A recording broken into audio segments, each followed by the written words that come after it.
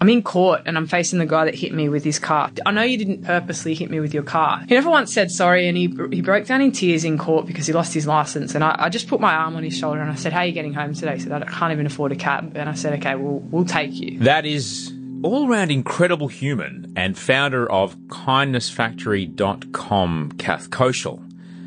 And this is episode 242 of the Osher Günsberg podcast.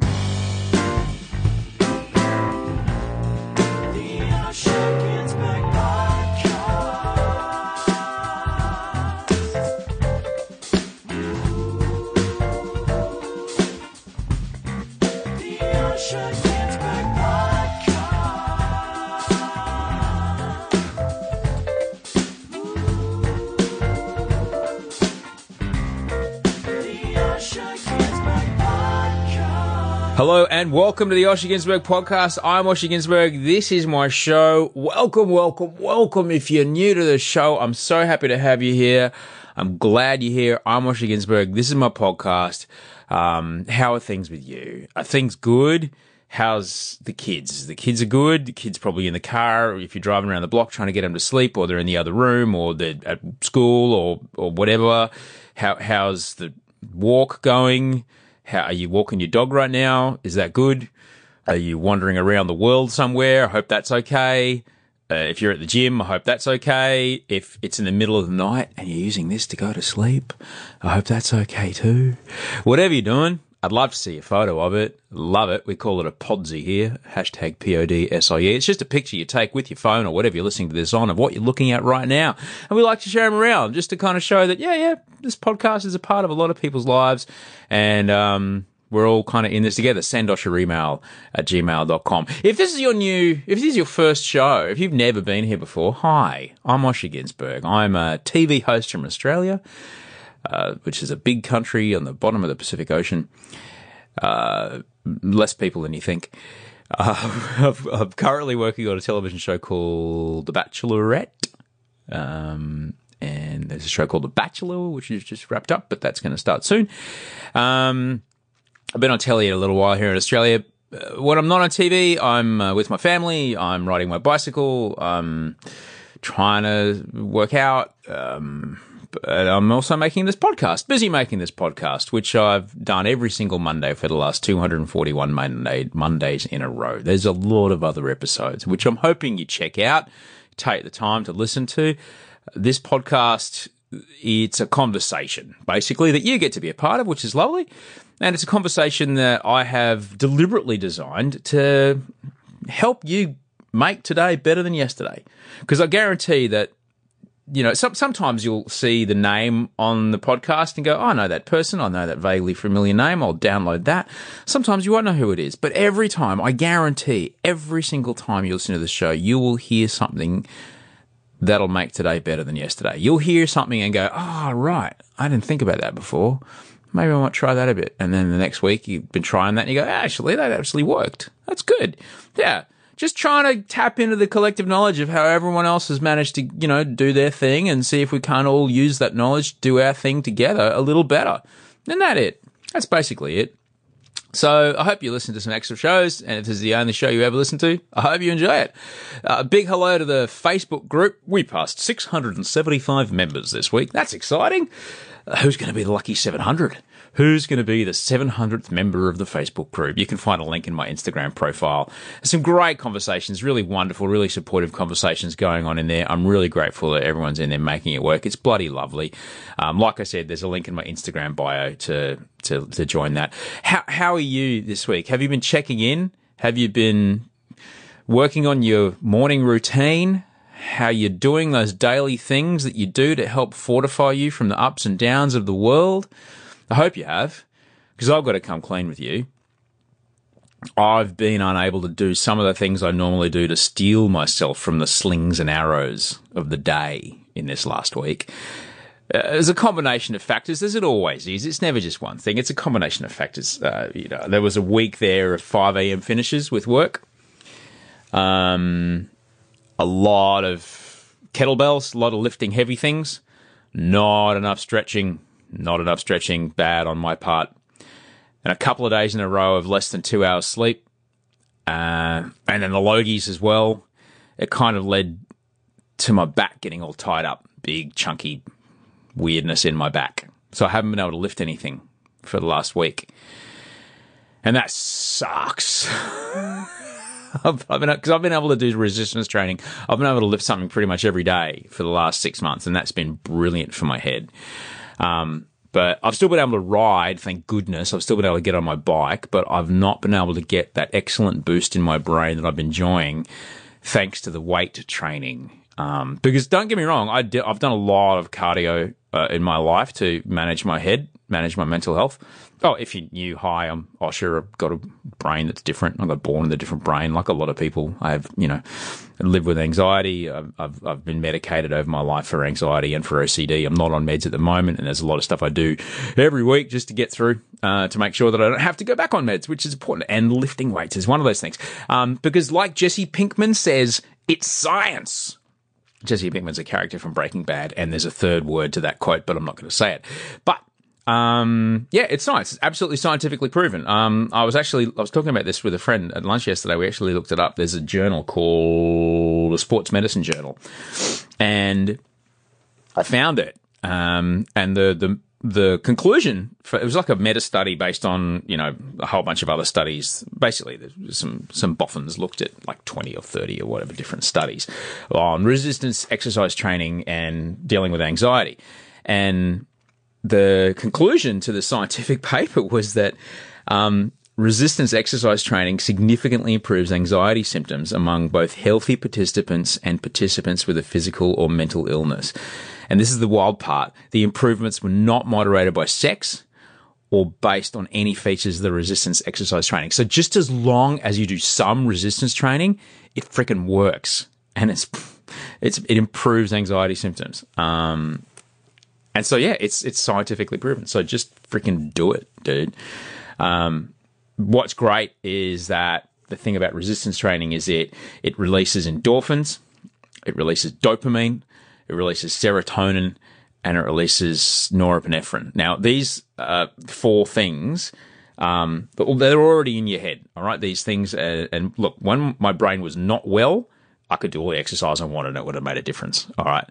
But as I was on meds for a long time and my brain got healthier and healthier and healthier. And so now I'm at a point where I can do the exercises and these things do get released. And then it does make me feel a shitload better. But you've got to do the exercise to release these 4 things. They're already in your head. You just have to unlock them. All right. Endorphins, as you know, endorphins have a pain relieving effect. They have an antidepressive effect. They're a natural kind of, I guess you'd say, drug-free way to reduce stress. Anyone that's felt the endorphin rush of after a good hike or lifting weights or, a good run, you feel kind of euphoric. It's lovely. And of course, the granddaddy dopamine, which we all love, that's actually released during resistance training. And, it does produce an effect of, it makes you kind of look forward to, doing exercises that improve your mood. Makes you go, oh yeah, I want to do that because it makes me feel good. And then there's the best of all of them, serotonin. Whenever I write a letter to my brother, we always write that. Whenever I write a letter to my brother, we have a common joke when we send things to each other. The forwarding address that you write on the back of the package, we always write Sarah, SARAHTONIN. But yeah, serotonin, that's the best of all the brain chemicals for me. It's associated with regulating your appetite. It's associated with regulating the sleep-wake cycle, your circadian rhythms, and elevates your mood. And all these, things. Oh, yeah, and also the norepinephrine. Norepinephrine is really great because it enhances your body's ability to, respond to stress. So it kind of gives you that rubber band that is able to kind of absorb and makes you more of a trampoline, when it comes to stressful situations. And these 4 things, norepinephrine, dopamine, serotonin, endorphins, they all get released through resistance training. They're already inside the body. They get released during resistance exercise, and together they reduce stress and for me, they improve my health. They definitely improve my mood, and it's something I've absolutely noted in the last couple of months. But I need to lift things to get that hormonal response. And without the lifting things, it's hard to get that hormonal response. Bike riding's good. Bike riding's really good, but it's not as good as the resistance training. But I'll take what I can get because the bike's all I've got, and I just kind of have to wait for my back to calm down. To be honest, I'll tell you where it is. It's I've sprained where my lats join onto my 9th rib, which is weird, but that's what's happening. You need to know that. But if you hear a sound of a dying animal, that's me on my foam roller. So that's what's happening. But it's been a tough week, guys. I'm not going to lie. It's been a tough week. Some external factors have kind of piled in this week, as they always do. And I have been caught with my pants down a bit when it comes to being resilient to the stresses that are around me now. So yeah. And there's things that I know, oh shit, getting up at 5 hours after I fall asleep. Not great. Not great. All right. I know that's a big red flag. That's it. Come on, buddy. You know what you've got to do now.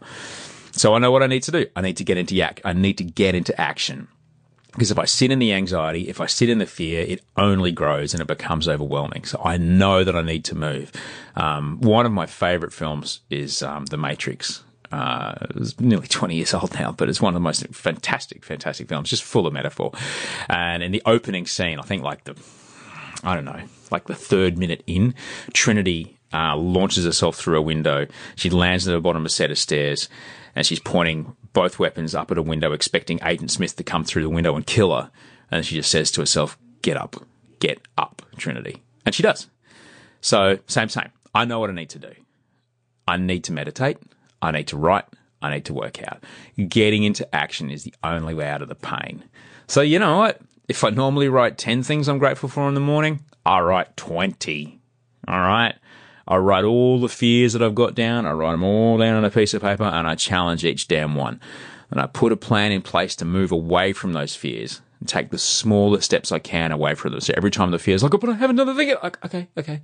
Yes, and this is what you're going to do about that.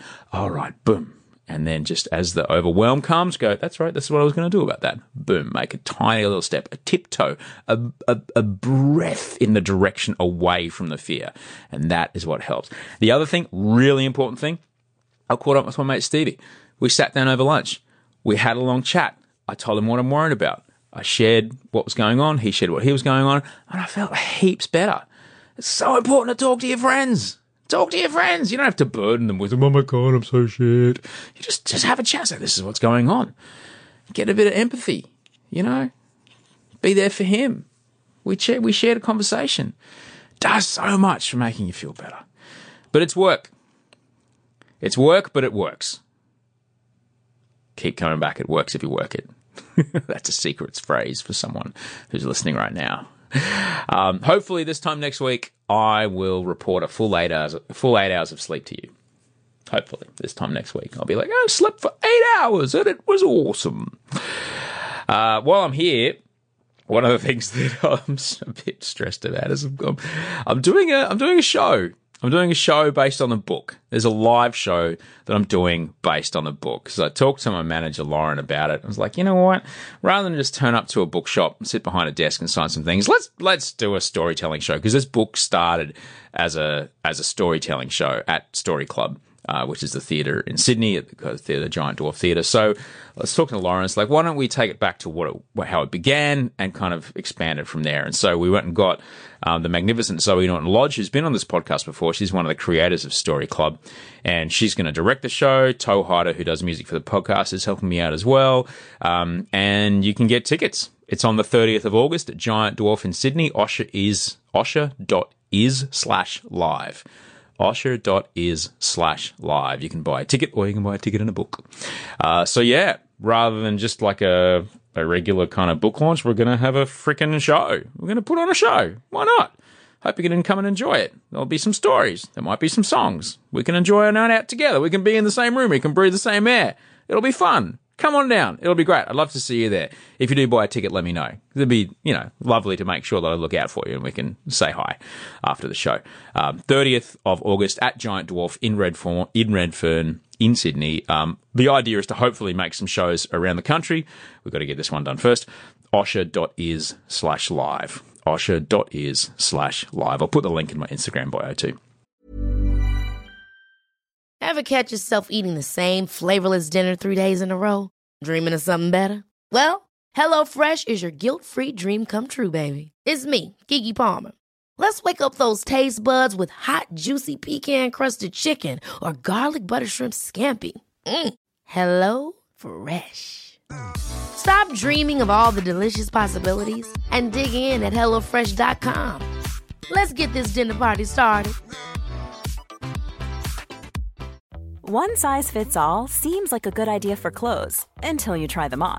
Same goes for healthcare. That's why United Healthcare offers flexible, budget-friendly coverage for medical, vision, dental, and more. Learn more at uh1.com. Hiring for your small business? If you're not looking for professionals on LinkedIn, you're looking in the wrong place. That's like looking for your car keys in a fish tank. LinkedIn helps you hire professionals you can't find anywhere else, even those who aren't actively searching for a new job but might be open to the perfect role. In a given month, over 70% of LinkedIn users don't even visit other leading job sites. So start looking in the right place. With LinkedIn, you can hire professionals like a professional. Post your free job on linkedin.com/people today. Okay, so that's the business out of the way. I've got to tell you about my guest. Mate, I'm so excited to bring you this story. It's a heavy one, but it's incredible. Cath Koschel is an incredibly inspiring human. She's the founder of kindnessfactory.com. It's the kindnessfactory.com. That's what it is, kindnessfactory.com. She has a story that'll break your heart 3 times. And then her story will lift you up into the glowing warmth of the collective love of humanity and make you believe that everything's going to be all right. That is her story. Now, this conversation does deal with some heavy subjects. We deal with very intense road trauma, and we also deal with suicide in this conversation. If you or anyone you know needs to talk to anybody about these things, please go to see your doctor, or in Australia, you can call Lifeline on 13 11 14. If you're outside of Australia, there's plenty of places to reach out, but go ahead and reach out. Don't sit in it alone. Cath's story it's one of the incredible power of human resilience and the overwhelming kindness of our community at large. We're so polarized to believe, we're taught to believe by the current state of media and social media that it's left or right, it's black or white, it's Liberal versus Labor, it's bring the refugees or make them go home, it's sustainability versus environmental pillage. There's at the core of all of that, there's a vast and overwhelming feeling of joy and compassion in our country. And Cath's story proves it. She was a world-class athlete, struck down by a crippling injury at the height of her career. Yet she came back. Cath has learned to walk 3 times in her life, once as a toddler, twice as an adult. She's also faced the devastation of losing the love of her life to suicide just as her life was looking to turn an incredible corner. Yet Cath's outlook on the world, her attitude to kindness, forgiveness, acceptance, and trust in the goodness of the community at large will make you feel a lot better about the world as a whole. I'll guarantee you that. Because Cath's out to show you, me, and everyone that kindness is indeed what we naturally have in our hearts, and it's something that, on a self-centered level, actually feels good. That's my part. I feel that. But Cath is an incredible woman. This story is amazing. I cannot wait for you to spend some time with me and Cath and have this conversation. She's looking to get 1 million acts of kindness on the board, and I'm pretty sure you can help her. kindnessfactory.com. Go there after this conversation, during this conversation, log your act of kindness. Let's show the world that things are going to be all right. Let's go. Sit down around my kitchen table with the incredible Cath Koschel. Hi, Cath. Hey, Hey, Osh, how you going? I'm good. How do I pronounce your last name? Koshal. Koshal. Yeah. That's good to know. Koshal with an L. Koshal with an L. How are you today? I'm good, mate. Really good. Good to be here in Sydney. Well, thanks for coming around. You've travelled a bit to be here today.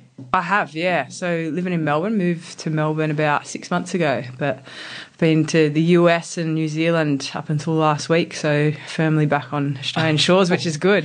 What are you doing there? I'm a bit of a motivational speaker, so I've been over to the US about 3 times in the last sort of 3 months, just sort of developing some business opportunities for the Kindness Factory, which I'll probably tell you about throughout this podcast. But so it's been really exciting stuff, and I'll probably end up spending a lot more time over there, which is exciting. But yeah, it's an interesting country. I lived there for 10 years. Did you? Yeah. I'm going to have to pick your brains about it. Whereabouts? I lived in mostly Los Angeles, pretty much all Los Angeles, but all around LA, from like kind of a little south of Hollywood in a neighborhood called Highland Park, and then I moved to Studio City, and then the last few years were in Venice Beach.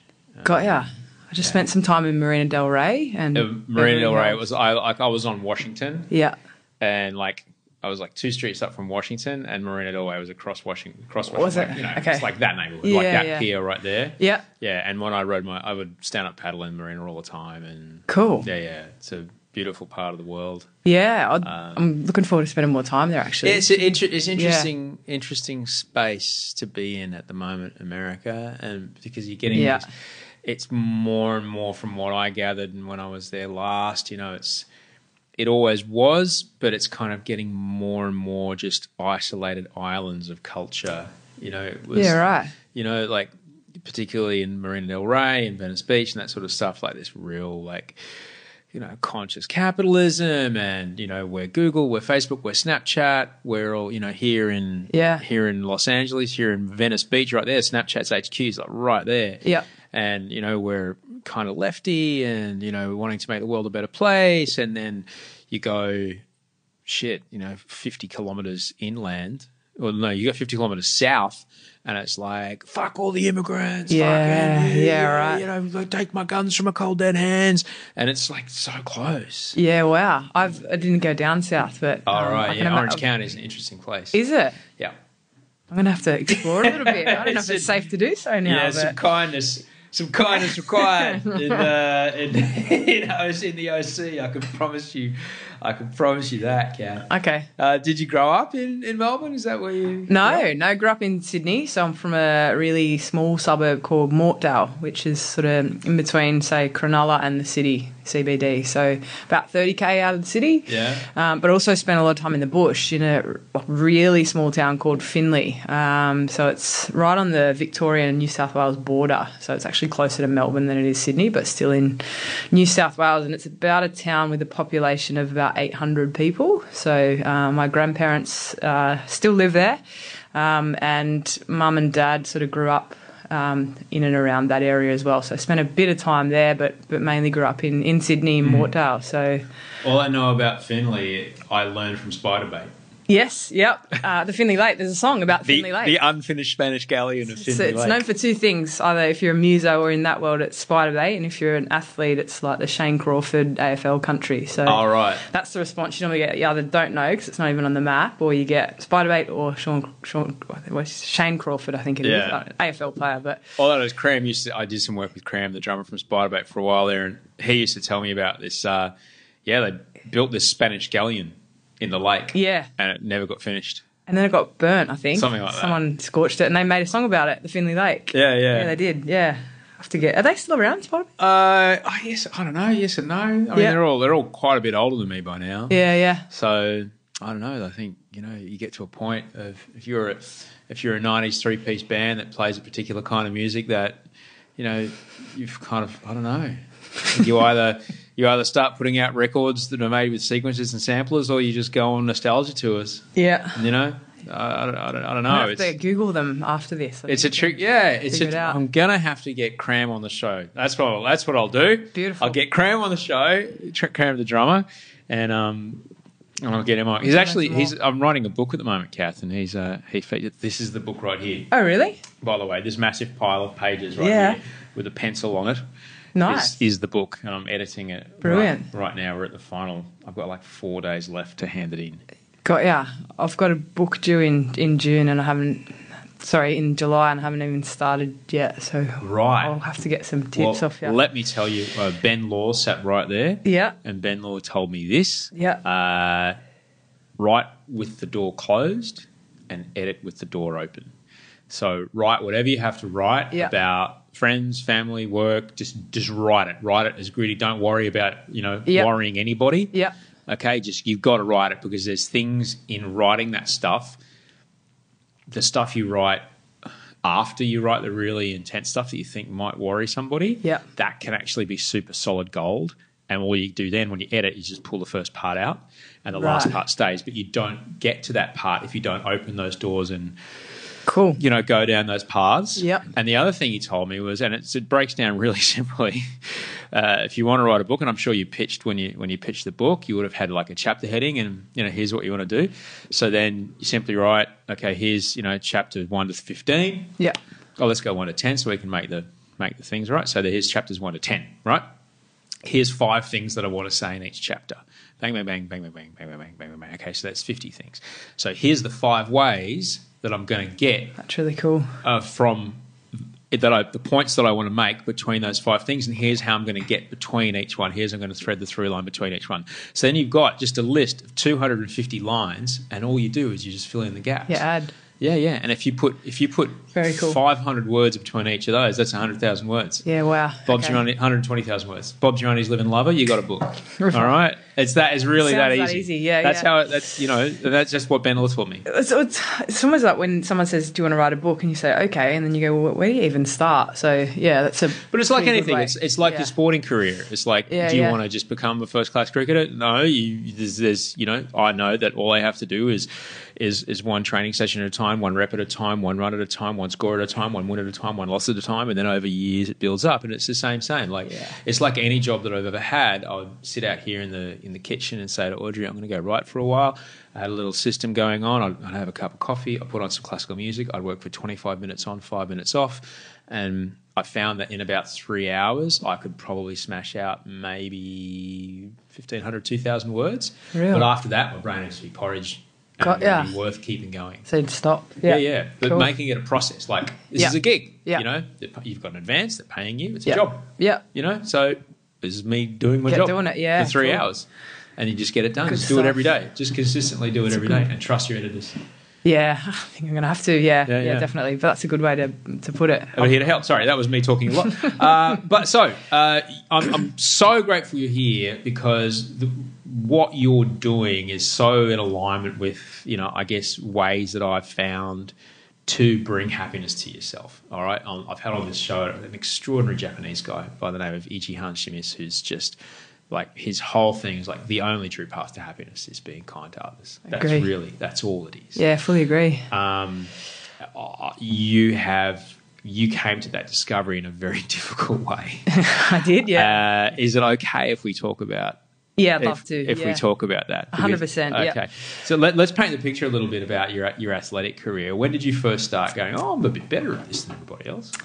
I was actually a ballet dancer. So I'm one of 4 kids, and I've got 3 older brothers. So mum and dad were elated when I was born, because I was the only girl, and they thought this will be the princess and all those sorts of things. But at the age of 4, I started ballet, and I just knew it wasn't for me. Even at that early stage, I'd find any excuse not to go. And then at 8, I chucked in the tutu and then the leotard for the cricket, spikes and whites. So Dad was pumped, and it just happened, 2 years later, that I just decided that I really loved the game, and probably got a little bit better than what my brothers were and all those sorts of things.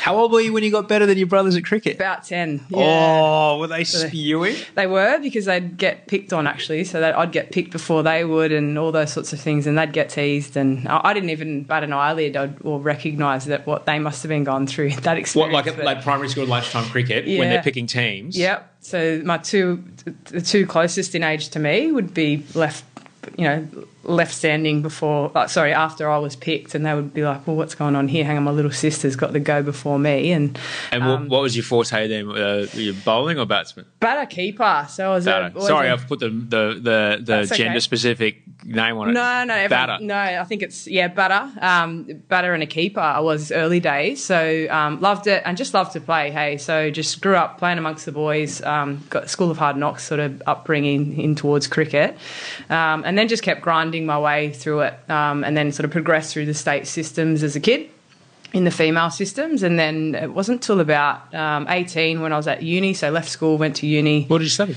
Sport and exercise science, so human movement degree in that, which was good. So the pathway was fairly clear for you fairly early, like, I love this, I don't want to do anything else. I think it's sort of like, you finish school and then you go, well, what's next? And someone, a career advisor sort of says, well, you're good at sport, you like that, you're interested in it, the fitness side of things is your sort of forte, you know your stuff, why don't you study that? And I thought, okay, well, that's just the progressive step in life, go to uni, get a degree, and then figure the rest out. So while I was doing that, I actually trained and kept my cricket up while working simultaneously and all those sorts of things. So a really chaos period in my life.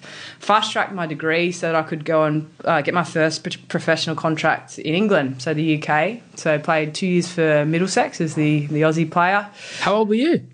19 when I first went, which was cool. How'd they even find you? I think it was just performances on the field, and the Australian system was a bit stronger at that point. So it was sort of like, okay, well, we want an Australian to come over and help us sort of progress our ranks. So I went and played for 2 years in Middlesex, so home of cricket, Lords, all those sorts of things. So learnt my trade really well over there, developed a front foot drive for any of the cricket fans, and come back with a much stronger technique. And then the inevitable happened, and I was sort of picked for New South Wales immediately after returning back from there. So that was the childhood dream. So it was, all I ever cared about was cricket. I ate, slept, breathed cricket. I was very one-dimensional back then. I really didn't have an open mind about the whole wide world that was out there. It was all about cricket. So I was very absorbed, I suppose, within the game, which was good because it got me to where I'd always dreamt of playing. But meant that, as life progressed and things sort of happened, that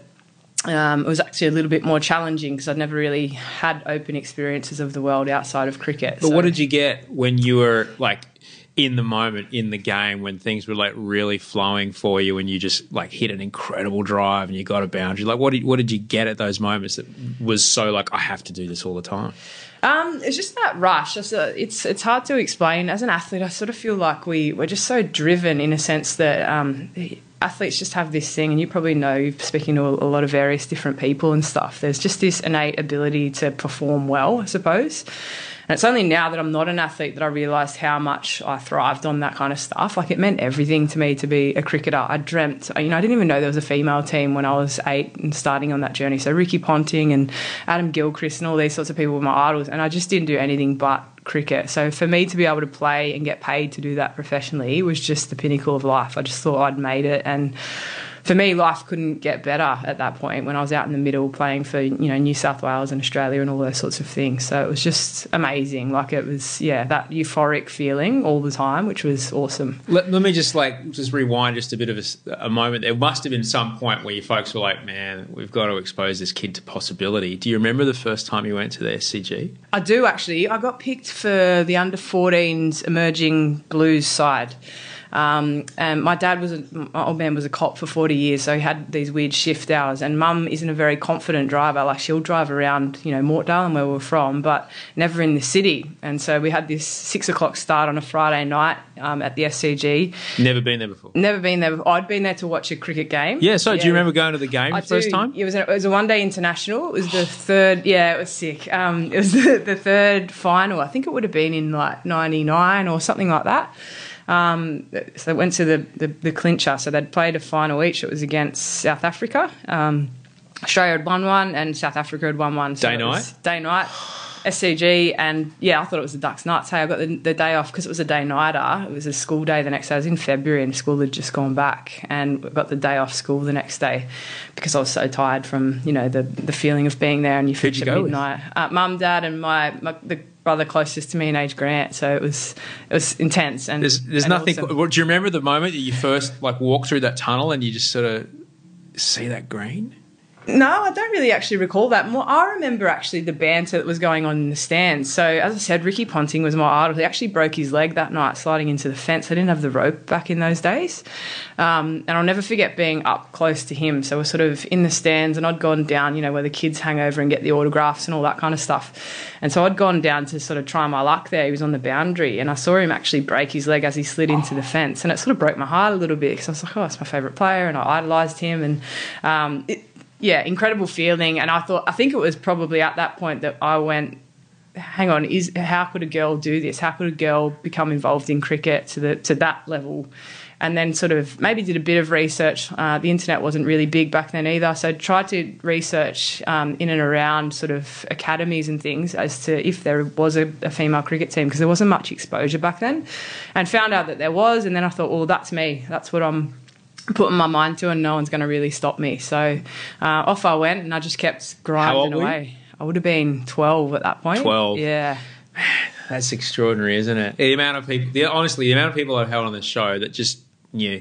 Yeah. They just knew. They're like, that's it. That's what it's going to be. It's interesting because, I mean, I was obviously a skilled enough player to be there or thereabouts, but a lot of coaches told me along the way that I probably wouldn't ever make it, and I just didn't believe them. I just thought, well, if I want this bad enough, I'll make it happen. So if it was an area like fitness that I had to work on to get that leg up, then that's what I'd do. So I used to absolutely flog myself in a gym, and it just meant everything to me to get to that level. So not as naturally gifted as, say, like an Elise Perry or an Elisa Healy or someone like that, stardom, but had the ability to grind my way through a lot of different circumstances to actually make it to that level. So it was just epic to get there. I think it meant that because I'd worked so hard for it, it meant a lot more to me, and I didn't take it for granted as well, which was awesome. Did you find the difference between you and other players that you were competing to get spots on the team was that you would put the extra hours in at the gym? Yeah, see, I'm not actually a natural competitor either. So a lot of people will, go, oh, I've got to beat that player to get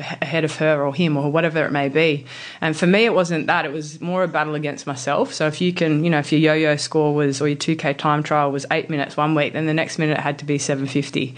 And that's how I sort of, I suppose, just adapted to that lifestyle. So just sort of kept putting things like that in place and little markers in place. And it was a fight or a battle more against myself and my own circumstances than anyone else's. So break, like we were talking about in the book before, breaking it down into smaller and smaller, for want of a better word, KPIs, for smaller and smaller indicators of like, if I can hit this by then, then if I look at the curve on a chart, I'll be there by then. Yeah, 100%. Yeah. It was more about worry about yourself and what's going on in your backyard than anyone else. So don't worry about their results.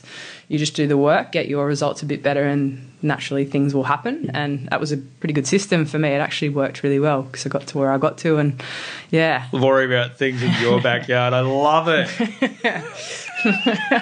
I love it. That's such a brilliant that's a lovely thing. You're right, because what you're essentially doing is like, I can't control other people. I can't control circumstances. All I can control is how hard I work. Yep. Which is all I did. And I mean, a lot of people go, what's your secret to success? And I said, worry about yourself.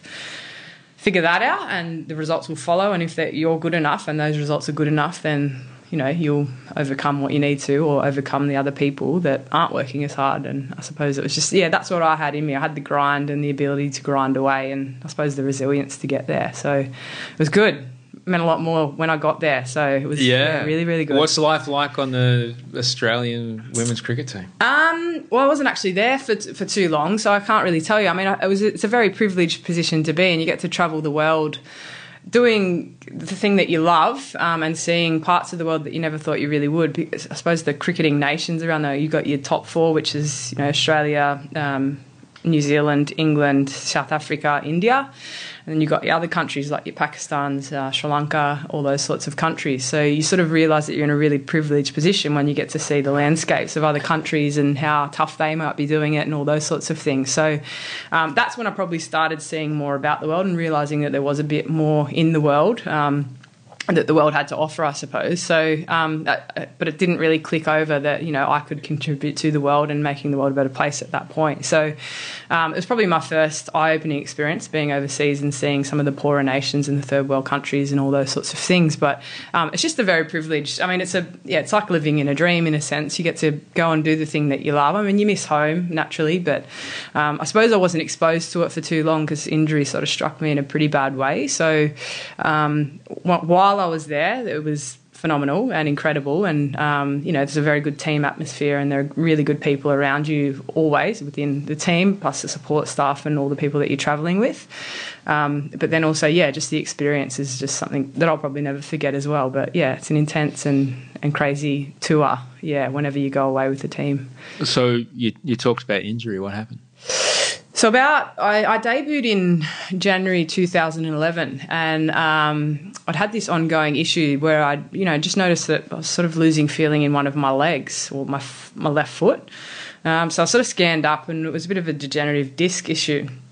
In your back? In one of the vertebrae in my back. So L5, S1, a bit lower spine. And then it all just sort of come crashing down. So we'd scanned up and we knew it was safe to play. I was sort of using cortisone injections to keep playing and all those sorts of things. And then one day it just went bang and the disc slipped out really quickly. The two vertebrae cracked onto each other and part of the S1 vertebrae cracked off and embedded itself into my spinal cord, which left me paralysed for, it was supposed to be forever. And then, I just sort of, I suppose, went through a process of sort of 6 surgeries after that point, told I'd never walk again. Wait. So hang on. Yeah. So you were on the field when this happened? Yeah, so I'm sort of fielding in cover. For people who don't play cricket, can you help explain that, please? Yeah, so that's in front of the batter, probably one of the most specific spots in cricket. So in between the wicket keeper and the bowler, so halfway in between. And quick hands. Yeah, quick hands. I don't know why I was there. I wasn't the best fielder in the team or anything like that. So anyway, fielding in cover, and then I just twisted and the two vertebrae just went snap, basically. And you couldn't feel your feet? Yeah, well, I just sort of, I remember specifically taking a breath in and being in an immense amount of pain, hitting the deck, and then it was all sort of over. So it was sort of rushed off to the hospital. I was sort of screaming. I sort of remember sort of screaming and going, I can't feel my legs, but don't really remember much in and around that. So getting to the hospital and then scanning up, and it was just sort of surgery after surgery after surgery, and they're like, it's just not going to happen, Kathy. We're not going to fix this. And can I ask? Yeah. How do they tell you? I mean, we're watching. I asked this because we're watching this show at the moment. Audrey and Georgia love this show. It's called Real Detectives, and it's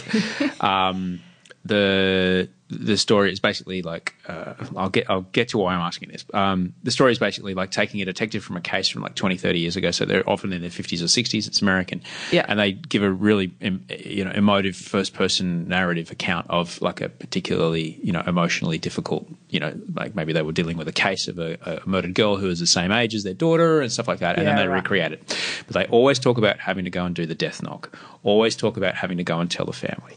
So what's it like? Who tells you this has happened, you're never going to walk again? So it was after the first surgery. So the first couple of surgeries, they went through the back to try and access the spine that way and to resolve the problem. And then it was the doctor who basically said, we're hopeful at this point still, but we don't think that you're ever going to walk again. And it was sort of left at me at that point, and it was a bit of a cold conversation. I suppose you have to remain detached as a professional, so it was more about my family being around me at that point, and then just us sort of saying, well, that's okay if that's the end result. However, we're not going to give up without a fight. So I remember talking to the Australian team doctor now, Dr. John Orchard, really well-regarded doctor within a sports physician. And he sort of said, Kath, I think the best chance for you to recover or to get any chance at walking again is to have this pretty groundbreaking surgery called a total disc replacement. And I said, okay, if I'd obviously trusted him and he'd been around my injury for the longest amount of time, and sort of said to him, let's give it a shot then. So got transported to the Gold Coast where they do that. So it's a really talented surgeon called Matthew Scott Young who does these surgeries. So people fly in from around the world just to get, like, a lot of NRL players get their necks done by him because it gives you that mobility. So I went up and did that, and with that one, that was my 6th surgery. So it was sort of like, I was sort of losing a little bit of hope at that point, going, okay, 5 surgeries have been unsuccessful here. So are you like Googling up, how do I put ramps in my house at this point? Like, is it all that kind of stuff? Not yet. Well, I'll get to that. You're in a chair? Wheelchair? Yeah, definitely. I was in a lot of hospital sort of stuff. So had this condition, prior to that called foot drop, and that was sort of, I'd sort of had the inklings of those sorts of things at that point. So, go to the Gold Coast. What they do with this surgery is they cut through the stomach rather than the back. There's a lot less scar tissue because it's quite a major surgery, and they had to cut a fair amount of, body open. They cut through the stomach and they basically shift the vital organs aside and they access the spine that way. And it's actually not as safe but less invasive in terms of cutting through muscle in your back. So they've done that. They spaced the vertebra apart. So I grew 4 centimetres in this surgery, so to sort of collapse that much. Taller, 4 centimetres. Yeah, so I grew taller, BMI improved amazingly in a really, really big way. So I was stoked about that, being like, the athlete and all that kind of stuff. But so that happened. They basically lined the vertebrae with titanium. And it's sort of like a ball and socket if you've got a shoulder Rico or something like that. One's got a bit of a divot and one's got a bit of a ball in it. And it just gives you all this mobility. And it was going to give me the best chance at being able to walk again. So did that and sort of had the recovery. So 6 weeks, the first 2 weeks of your life flat on your back, still sort of wondering, got all that head noise going, am I going to walk again? Is this going to be successful? All that kind of stuff. And then you start, the recovery process. How do you deal, you talk head noise. How do you deal with that kind of head noise? Because if it was me, it would just be non-stop. It would be like having 5 radios going on all the time, and every time I tried to turn one down, the other one would turn up. It would be impossible for me to shut that off. How did you do that? Back then, so in terms of mental health and all that kind of stuff, like I suffered more adversity after this point, which is then when I really started to struggle with a lot of head noise. But back then it was more, I feel like I just was this really naive kid I was only 23 when it happened. Yeah. So I feel like I was just this naive kid that went, you tell me one thing, I'm going to disagree with you. Not out of spite or, to be aggressive, but more so I've got this. Like, don't worry about it, I've got it. So I think it was more, you're heavily drugged. So you got morphine going through your system, like low heart rate, all that kind of stuff. So you're quite sedated for the first week. And the second week, you then just start on, you get your strength back a little bit. And that's when you start going, well, I wonder when I'm going to get up and when they're going to try and let me walk or try and see if I can walk. So probably the second week in, it was just sort of like more anticipation for me. I was like, no, I'll walk, like I've got this. So I suppose it was just, that naivety as a kid back then that I didn't have as much head noise, but you'd certainly do, it sort of ticks over and you do wonder. But the last sort of, 2 weeks after the surgery, I did get up and I took my first step with a physio, which was intense and insane and incredible and everything all rolled into one. And that's when I probably knew that, like, it would be okay, everything would be okay. So sort of, then spent the next 4 weeks in the Gold Coast before it was sort of safe enough for me to fly home. Rehabbing. Yeah, rehabbing in a clinic and all those sorts of things. And you're like, I'm a professional athlete. I'm not going to be the one that the physio patient that just goes, yeah, sure, I did my exercises, and the exercise band's still sitting in your glove box. No, like, you were at it all day, I'm guessing. I was, yeah. So they couldn't sort of, I had this, I'll get to that rule a bit later, but what sort of got me through a lot of my rehab situations was, it definitely helped that I was an athlete and I had that drive in me. But for me, it was, a lot of people sort of say, you're never going to walk again. For me, in my head, I was still playing cricket again. Like, I was going to get back on the park and I'd still be an athlete, professional athlete. So I suppose that was really helpful. Very naive and not even close to the mark, because I probably never would have played cricket again, even before all this other drama happened in my life. But I think for me, that was probably a good thing, that I had that still in me, that no, I've got this, I'll get back on the park one day. And this is just the natural progression again, like we sort of spoke about before. I'll just tick these boxes and that will lead me to getting back on the park again, which is really, really helpful. And I suppose I'll progress the story. So got home 4 weeks after the 2 weeks, so 6 weeks post-surgery, continued rehab here. Everything's gone really, really well. Got back around the cricket girls in a sense of just, sort of immerse myself into the environment. You on a cane? You on a frame?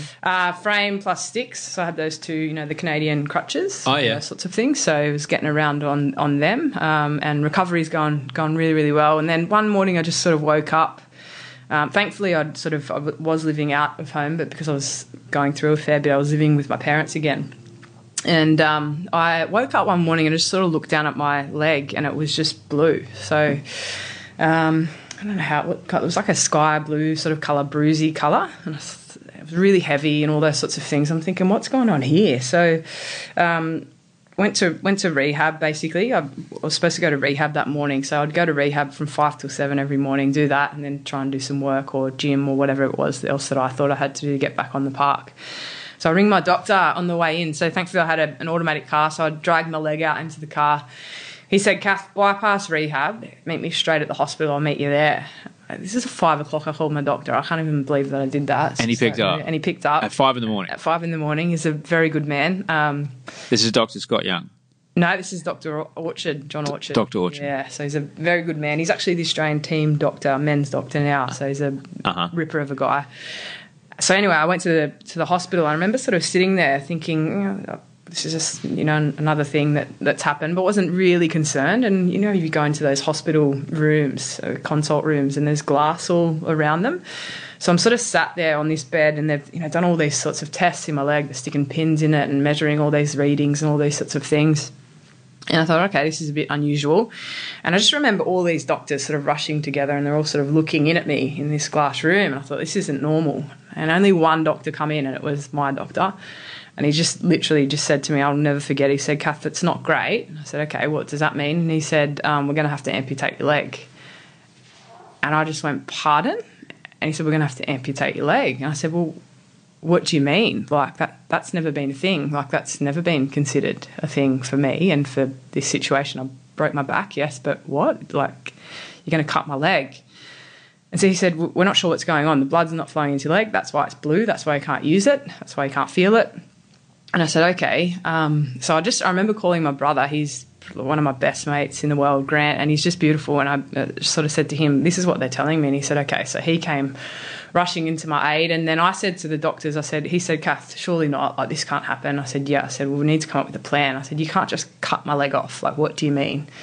And they said, well, it's life-threatening. So part of my internal organs started shutting down as well. So I didn't really know if I could use my bladder or bowel, all this sort of stuff. That had come back really quickly, so I wasn't as concerned about that. But they said, Kath, this is life-threatening.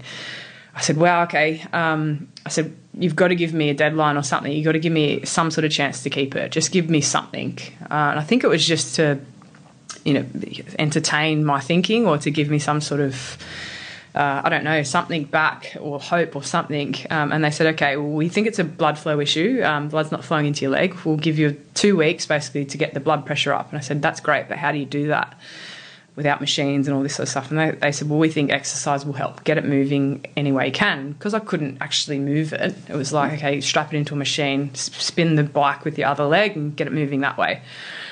I thought, exercise, great. I'm an athlete. I can do that. Give me a shot. So cool. That was the order of the day. I still can't believe you're getting told you're going to lose your leg before breakfast. Yeah, yeah, before 7 o'clock. Yeah. So, holy shit. Yeah. So exercise it was. So my day from that point on, I'd sort of quit my job and all that kind of stuff to focus on myself and the recovery. Oh, look, it's only your leg. Only my leg. Fair enough to focus on that. Yeah, exactly. So it would look like this. So 5 till 7 would be rehab with a physician and all those sorts of things. And then I'd go home for brekkie and I'd go to the local gym till lunch, go home for lunch, go back to the gym, have dinner, and then because of the anxiety of everything that was going on, I couldn't really sleep. So because I was an athlete at the SCG at Cricket New South Wales, I had a 24-hour access pass and there's a gym in there.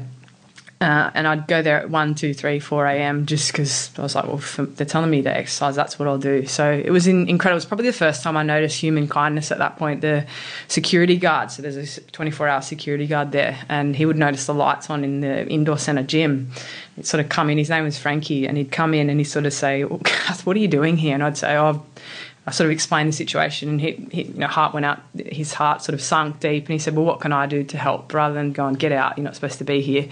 So he'd strap my leg into a machine, leave me there for 45 minutes, come back, check on me, make sure I was all right, unstrap it, all those sorts of things. So I just had all these people who were sort of gunning for me. I suppose that's the first time I realised that people were on my side, but time really wasn't. So it gets to the day before I was due to be amputated. So I was booked in for 10 a.m. on a Monday, and it was the Sunday, and my family and all of their wisdom go, okay, well, you know, the inevitable's happening, really sad situation. So being the true Aussies that they are, they said, we'll hold a barbecue with your nearest and dearest, and they decided to call it the Cat's Last Day with Two Legs barbecue. And it was just sort of my closest family and friends that sort of gathered together to go, okay, we've got your back and you've got this. So that was, a real big reality for me to sort of happen. And then staying at mum and dad's again that night, and I go to bed the night before. It's a really strange feeling knowing the next day you're going to have your leg cut off. Anyway, Dad finds me a few hours later unconscious in the middle of the night. I'd basically gotten up, felt unwell, hit the deck. So he heard the noise of me hitting the deck, immediately grabbed me, picked me up, put me in the car, rushed me to hospital. They did a full body scan and realised that where they'd made the incision in my stomach, there'd been a really tiny internal bleed on one of the femoral arteries. Because of that and the nerve damage in my leg, the blood hadn't been flowing into my leg. So anyway, once that was found and fixed, bleed's fixed, the leg's saved basically. But so literally within hours of having this leg sort of cut off, and then next thing you know, we're back in the game. It's still not safe. So it was like, you've kept it for the time being, but you need to keep this leg in good health. You need to keep doing all the right things. So come out of surgery, and then basically they said, next step's rehab, mate, 6 to 12 months. First of all, you got to remain safe enough to keep it and healthy enough to keep it, and then you can try and start the process of learning how to walk again. So that's what I did. I signed up for 6 to 12 months, however long it would take for me to get myself back into good health. So really strange place, rehab. I went to Royal Ride Rehabilitation Centre. So, I mean... It's in Sydney, kind of like northwest-ish. Northwest. So, out that way. So, really strange place. So it's like 3 categories, the over 65, 75s, 85s. I'm there at 24 going, what category do I fit in? Yeah. So someone in all their wisdom puts me in the over 85s, and I was just like, okay, here we go. What's going on here? So just a confronting and a place like no other, I suppose. So you've got stroke victims, spinal cord injury, brain injury, all those sorts of things. So really unknown environment for me to be in. But then again, sort of, using perspective and all those sorts of things just took me about a week to get into the groove of it. I was just sort of, poor me, why me, all that kind of stuff in the first week. And then I can't be here. And then it was just like, you know what? The only person I'm hurting at the moment by having that attitude is myself. So if I want to get out here quicker, I just got to succumb to doing all the things that they're telling me. So anyway, it was about 2 weeks into my stay that my life actually changed for the good, in a really good way. So met and fell in love with who was my partner, Jim. He was a rugby league player who'd injured his spine as well. So he was 25, I was 24. In rehab together. In rehab. Oh, you're rehab buddies. Rehab buddies. So, the first week it was, I'll show you the ropes because we're the same age and I think you're quite cute and all those sorts of things. And then just progressed, I don't know, naturally and really beautifully into this fully blown relationship. So we're like, 2 little young punks, athletes, so really similar mindsets and all those sorts of things in a really unknown environment. But then we just made it our own. So I just started making friends with all the elderly, and it sort of become a second home for me in a sense, where it was really endearing. One of my best mates in rehab was Daisy. She was an 85-year-old sort of stroke victim. So her name wasn't actually Daisy, it was Irish. I called her Daisy because she called me Alice because she had dementia, and she thought I was a granddaughter and all these sorts of things. So I just started making friends with all these sorts of people in rehab, but none more so than Jim. So really special guy who I just grew to love in a really quickly and organic way, I suppose. So it's really, really nice. How did you both kind of get better around the same time? Yeah, so There's never been a faster or easier way to start your weight loss journey than with PlushCare. PlushCare accepts most insurance plans and gives you online access to board-certified physicians who can prescribe FDA-approved weight loss medications like Wegovy and Zepbound for those who qualify.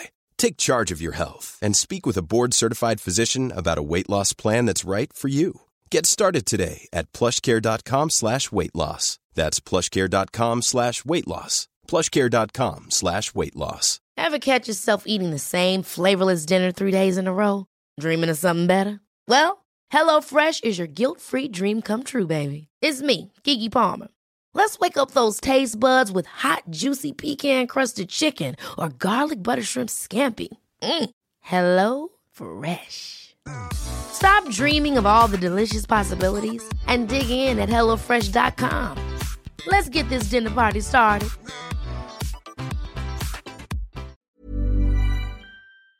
recoveries are sort of spurred on by each other, I suppose. Yeah, of course. Yeah, you've got a like-minded person there. Both are really competitive within each other, so only towards ourselves. But, you know, I had this rule in rehab. It was called by 3. It's really technical, and it just meant that if I was, you know, told to do something 3 times, I'd do it. 5 times, I'd do it 15. So I just multiplied everything by 3, and it drove the doctors mad. But they always stayed back with me to help me to make sure that I got that, you know, that rule done. So why did you do that? More so because I sort of felt, well, you know, if you're prescribing me to walk 5 steps, then I think I've got more in me than that, and I can go above and beyond, and I want to do this better. So it's just a rule that I just literally made up myself, and I thought, well, yep, I can do that. And then the doctors, I think, just saw the ticker in me and just went, okay, well, if she's willing to stay with us, then we're going to go the extra mile with her. So, and then Jim sort of adapted that, and then other patients. So it's just, we built this really beautiful culture in the rehab centre for the, you know, the time that we were there. So recovery sort of spurred on by each other and actually fast-tracked us. So I was a bit of a way ahead of Jim. So I'd been injured earlier and had probably different prognosis to what he did.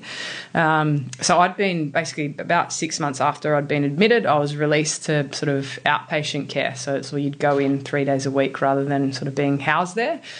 He still had a little bit of a way to go. So I'd sort of come visit him still and all those sorts of things. So really intense time of our life, but you know, we had days out of rehab were Sundays, so it's our favourite day of the week. You know, we'd literally do nothing but go and get really good beans, so coffee, and you know, it sounds like nothing at all, but it was sort of like the best time of our life. Like, you know, being surrounded by 4 white walls the entire week, and then you get out into a cafe and amongst people and having coffee, and it just meant the world to us to do that. So it was sort of like paradise, I suppose, going to a coffee shop. And it sounds really silly and yeah, probably a bit lame, but it's not silly at all. No, it's not silly at all because you're present in the moment. You're with someone you want to be with. Yeah. You are, you know, looking at the possibility of, like, look at all these people who are taking for granted their ability to be ambulatory, to poo and pee whenever they want, to, you know, hold their children, to run, to jump, to climb stairs, to take groceries out the back of a car. You know, it gives you something to look at, gives you something to aim for. You know, there's so many things. It's a really valuable moment. Yeah. If you're surrounded by 85-year-old dementia patients who don't know who you are all day. Exactly. Yeah. Well, yeah. Thank you. Yeah, it did. It meant the world to both of us to sort of be able to do that. So, yeah, I mean, we dared to dream, Jim and I. We made plans, you know, 4 kids, just like my family, be 3 boys and a girl. Not you have any control over that or anything like that. You know, house in Gold Coast where he's from originally. Pet turtles, dogs, all that kind of stuff. So just the stuff that normal 24, 25-year-olds do. But for us, it was just a little bit different because we had the other circumstances that we were both facing. So really incredible and beautiful time of both of our lives, I think. So, yeah, just a nice time to be alive and to be able to reflect on what we were both sort of going through as well was really, really special. So, and your family saw that, oh, wow, you know, you guys have found each other and this is great. And yeah, so everyone's really supportive of it, obviously. So, and he was just a really likeable guy. So everyone sort of loved to be around him. His energy was incredible, and just someone that you couldn't help but smile. Like, you sort of high five everyone and bring a smile to everyone's sort of life. So, for me, I actually felt like the luckiest person alive. You know, I've broken my back. All these things have happened, but for me, it was, well, look at my life now. That look at this position has put me in to now find love, and love for me was grander than any cricket ball, hitting any cricket ball around the country could do. So, just a phenomenal time in my life, but didn't turn out the way that I wanted to, unfortunately. So, a bit more adversity was to come. So I'd been released obviously as a full-time patient, and then Jim had a night to go, basically. It was his last night of rehab. He was due to be released from full-time care the next day, and he unfortunately and very tragically passed away that night. So suicide, and it crushed me beyond belief, I suppose, or I know. So all sorts of stuff happened. Didn't know who I was, where I was going, what I was doing. And any time that I ever thought that I'd had it easy in the past was just redundant. So I didn't know what my life was about anymore, and it absolutely crushed me to the core, where I didn't know what to do in any sense. So, how old was he, Kath? 25 when he passed away. Yep. And I mean, there's plenty. Everyone. It's horrible to think about, but 8 people in Australia today will suffer the same fate. All right, so everyone listening knows someone that it's happened to. Did you know anything was coming? Did you see anything? Like, you're getting released from rehab the next day. Did you have any clue? None whatsoever. So a lot of people sort of ask that all the time. You know, it's a really common question I think we're called survivors of suicide when you lose someone really close to you suicide. absolutely are. Yeah, you absolutely are. So, you know, you go to all these forums and people obviously, my life's quite public now, so people obviously ask that question, and I think it's a really respectful question. The answer is no. He was just this larger-than-life guy, which I suppose happens a lot as well, especially in men. You sort of hear, you know, no, he was never going to be the one that suicided, and that was certainly the case with Jim. So I was really close with his mum as well, and she was obviously crushed as well. The whole community was crushed, the rehab community, his friends, my friends, everyone was just an absolute wreck in that situation. So none of us, not one of us, ever saw any of it coming. Well, it just really goes to show that you can never assume that everything's tip-top. Never. No. And that's just so important to have conversations when you actually, even if someone's having a great day, are you okay? No, but are you okay? Are you actually okay? And you've really got to check in with someone, and it's so important to have those conversations. I'm just so sorry that happened to you. Thank you. It's really tough. I can't imagine what it was like for you then. I mean, you talk about like the adversity you've already described to me. It's like that's enough for a lifetime. All right, just the stuff going on with your back, and then by the way, you're going to lose your leg, and then this. I mean, what did you do? How did you get through those days? The answer is for the first 10 months I didn't actually. Yeah, 10 months. 10 months it took. So it's really heavy stuff. I was actually the one to find his body and suffered immensely with post-traumatic stress symptoms and was diagnosed with PTSD as a result of that. And for me, I knew I had a lot of problems to face, but I wasn't actually ever ready to face them because how do you even start to talk about that kind of stuff? So I didn't, basically. So sort of injured throughout that process as well. So had to focus again on rehab and learning how to walk and doing all those sorts of things. And then it wasn't until I had a setback again, actually, with my leg. So nothing serious, but had to go and get tested back at the rehab centre where we'd met and where he passed away and all those sorts of things.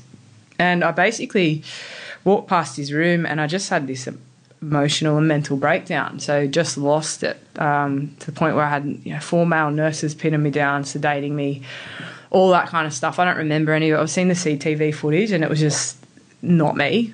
So throwing myself against the wall. I don't remember anything of it. And then I just remember waking up.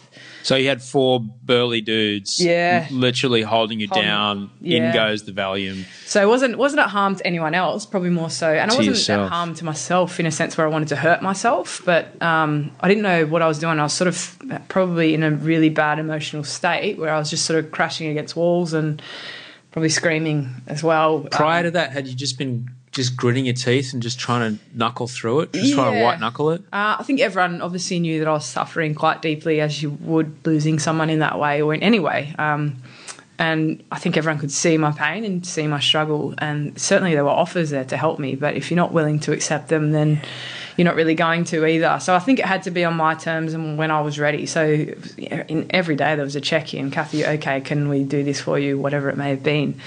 And for me, I was like, yeah, I've got this. Like, I'll just go about life the way I need to at the moment and coast until I can really figure out what I need. So I had all these people around me, and it wasn't lack of support by any means. It was more, I need to be ready mentally to do something about this, and I wasn't until it eventually just it came to find me. you. Yeah, so I was like, holy moly, I've got to face it now. It's so lucky that happened when you were somewhere that you could be taken care of. If that had happened on the street, it wouldn't have been 4 kind nurses. It would have been cops, and that you would have been involuntarily, committed. You would have been fucked. Yeah. Yep. Yeah, I was. Yeah, and definitely, it's a good way of. No one's ever said that to me, but I'm glad that you've just highlighted that. He's very lucky where I was. So I think it obviously brought about the emotion and what needed to come out because I was in that environment. Because they all knew you and they all knew what you were going through and they at least treated you with compassion in that moment rather than, if it had happened on the street and you would have been seen as a violent danger to others, 100%. How you would have been treated and what could have happened as a case because of that. Yeah. Far out. Yeah, so really intense stuff. And all I remember is after, you used to sort of go out on benders as a kid and get drunk and all that kind of stuff, and you'd wake up from a hangover and you go, hang on, what happened last night? Well, I've forgotten parts of it, and then you remember and you think it's quite funny and all that kind of stuff. I was sort of waking up like that, but with a really gloomy feeling. So I didn't remember any of what had happened when I had this breakdown. And then all I remember is they'd seen that I'd woken up, and, the nurses and doctors were sort of around me, and they said, Kath, we just want you to know that this is completely normal. What you've been through is more than anyone can ever imagine, and it had to happen at some point, and we're really glad it happened here. And all I remember thinking at that point was, you know what, if this is normal, then this isn't a life for me. I don't want to be normal. And I think that was probably, for me, taken a bit out of context. Like, they were just saying you had to break before you could get better. And in my head, I was like, I don't want to feel like this. I don't want to feel this horrible. I don't even know what happened yesterday. This can't be normal, and it can't be a life for me. So I literally, when I could, got out of rehab and got in a taxi and went straight to the airport, and I flew to the Gold Coast where Jim was originally from. So he'd moved to Sydney 3 years prior to us meeting and him getting injured, and his mum still lived there. And I just really wanted to reconnect with her. So I went and did that for 3 weeks. You went and stayed with her? Yeah, and it was literally just to both for our souls to try and meet again and to reconnect, because I'd sort of blocked her out a little bit as well, and she's like a second mum to me, so really close. And trying to find some healing and connecting with each other. Definitely. I mean, we spoke about before, having how much a parent's love would be for their child, and I can't imagine what she was going through at that point. Obviously I was struggling, but I think it would, I just felt for her as well, and I needed to make sure that she was okay, even though I was struggling myself. I think that's what I needed to find comfort in, that we could maybe support each other through something. So flew there and went there for 3 weeks, worried the hell out of my family and friends. And they didn't know where you were? No, I ended up telling them. So this is what I'm saying. I wasn't in a very good place, but I ended up telling them. But then I said, please don't fly here. I need to do this. So they did. They respected my space, and then I flew home 3 weeks later, and to all of their credit, they all rocked up to the airport, open arms, back into the amount of chaos and disruption I would have caused to all of their life in worriness or in concern, in whatever concern nature they had for me, would have been enormous. And they just accepted me back, and the healing for me, the healing process, I suppose, at that point had started for me. So it was like, okay, it's time to start not moving on, but living again, in a sense. I spent 10 months of God knows what I was even doing. I don't really remember much about that period of my life. Grief. It would have been just extraordinary grief, because it would have, if you'd knuckled through the you're never going to walk again and never processed that, as well as you're going to lose your leg and never just like, oh yeah, I hear you saying that, but it's not sticking, and I'm not going to deal with the gravity of that. Yeah, like that plus the leg plus what happened with Jem, that 10 months would have been hard, man. I'm glad you made it through. Thanks. I don't actually remember much about it. If well, of course not. Your cortisol's flying through your body. Your hippocampus isn't working. Yeah. I know all about this shit. I know all about it. How come I can't remember that entire year of my life? Yeah. It's crazy, isn't it? Well, it's our bodies trying to protect us. Yeah. That's the way I try to look at it. Yeah. Of course I can't remember it, this traumatic experience that I went through. It's my body trying to protect me. Yeah. All right. And I look at my ancestors, and the ones that survived were the ones that never ruminated about the horrible thing that happened. Yeah. Because I can't remember it. Is your body just going, nah, okay. And that's how I like to try and think of it, rather than something's missing in my life. No, it's not like that at all. It doesn't bother me. I think I'd probably rather forget it, if I'm honest, because I don't even know what I got up to. But what was life like when you got back? It was good. What was the past? Did you go, all right, now I know where I've got to go? No, it was really relieving for me. It was like a blank canvas. So because everyone had just seen what I'd gone through, and then I suppose there's still that stigma around she had a mental breakdown. So they were sort of like, we're not putting any pressure on you to do anything anymore. So just because you were an athlete doesn't mean you have to be one. You can get your job when you want to get your job, but take it easy. And it was really refreshing, because prior to that, it'd been, you need to be here at this time doing that, and life was just one thing after another. So really refreshing, and I didn't know what I wanted to do or who I wanted to be anymore. So but I actually really enjoyed that process of figuring it out. And then anyway, I ended up doing all this charity work. So when I was facing amputation, I met this woman called Mel, who was a double leg amputee. So she'd been stuck. She was rushing for a train and got stuck between the train and a platform. Legs immediately severed. So she started this foundation, heavy stuff, called Limbs for Life, and they support newly found amputees and those suffering limb loss. And did they go, okay, you're facing amputation, you better go talk to this person just to get your head around it? Yeah. Okay. So she sort of said, you have to ramp up your house. This is what you put in the shower. This is what you're going to face. So I just found that incredible. So I met her for a coffee, and I said to her, how can I repay some of your kindness? Like, you were amazing to me and you're a really good mentor and all those sorts of things. And she said, oh, mate, you don't have to. And I said, okay, well, I'd like to. And anyway, we went around in circles, and I said, can I ask a personal question? She said, sure. So what is it that you miss most about having two legs, like normal legs? She's got the prosthetics and she can walk, but, not normal legs. And she said, you're going to laugh at me. I said, no, shoot. And she said, I miss being able to do burpees. I was like, pardon? Like, they are disgusting. Like, who likes burpees? And I was like, well, I suppose there's something in that, isn't there? Because when you can't do something, you really want to be able to do it and all that kind of stuff. I said, well, why don't we make a thing of it? I can do burpees. I'd recovered physically well enough at that point. I'll put this thing, GoFundMe page out there, and for every $1 pledged towards Limb for Life, I'll complete one burpee. And I thought, I'll raise about $100. So she goes, yeah, you're a lunatic, but do it. Cool, I'd love that. That'd be really awesome. So anyway, I put this story out there on the GoFundMe. It went live on the internet. And 3 hours later, I checked the page and there's $3,000 in it. I was like, holy shit. Had you given yourself a time limit? No. So I hadn't even thought about the logistics at this point. Because I was like, $100, I can do 100 burpees. Like, that'll be cool. I'll get them done, all this kind of stuff. And anyway, a couple of days later, my friend rings me, best friend. She goes, oh, guess what? And I go, what? She goes, have you checked your page? I go, no, I don't want to. And she said, look, just so you know, the world record for the most amount of burpees in a day is 10,000. And I went, why do you even know it? She goes, well, I Googled it because you're over $10,000 in your account. And I went, oh my God, like that. I'm like, what am I going to do? What am I going to do? And I thought, you know what? I'm stubborn. I'm pig-headed. I'll do it. Like, if it takes me a week, I'll do it. I don't care. But anyway, hit the news. Gets to the end of the week, the night before we're due to do this challenge, and it's at 14,650 burpees. And I was like, holy God. And so I put this post out, said, right, I'm capping it at this. Tomorrow I'm going to attempt to do 14,650 burpees. And anyway, something magical happened that night. I went to bed to sleep, and Michael Clarke, the ex-Australian cricket captain, tweeted the link, went viral in India. I wake up, there's $300,000 in the account. And I went, holy shit. And I was like, well, there's no way that one person can do that amount of burpees. So I went, all right, I've committed myself to 14,650. I'll do that. And I just went onto Twitter, Facebook, Instagram, and I said, guys, I'm going to Mortdale Fire Station tomorrow. I'm committed to 14,000. I go, but I need help with 300,000 burpees. Is there anyone that can help me? So it goes on the TV, news, all that kind of stuff. And all these people just rock up to the fire station and start doing burpees for me. And we got it done, and it was phenomenal. I broke a world record with my 14,000, and just this incredible community atmosphere. And it was just a show for me of what can happen when you ask for help. The world can show up, and in enormous amounts of ways. And easily one of the best days of my life, not for the fact that we broke a world record or did that amount of burpees or raised that amount of cash. It was more the smile on Mel's face that I saw at the end of that. And I thought, wow, this is really, really special. So life had turned full circle at this point. I'm loving everything, got a full-time job within cricket, the cricket system as an operations manager, and all this kind of stuff was going really well. And then one day I'm at a petrol station and I saw this lady who just looked down on her luck and, just really looked sad looking.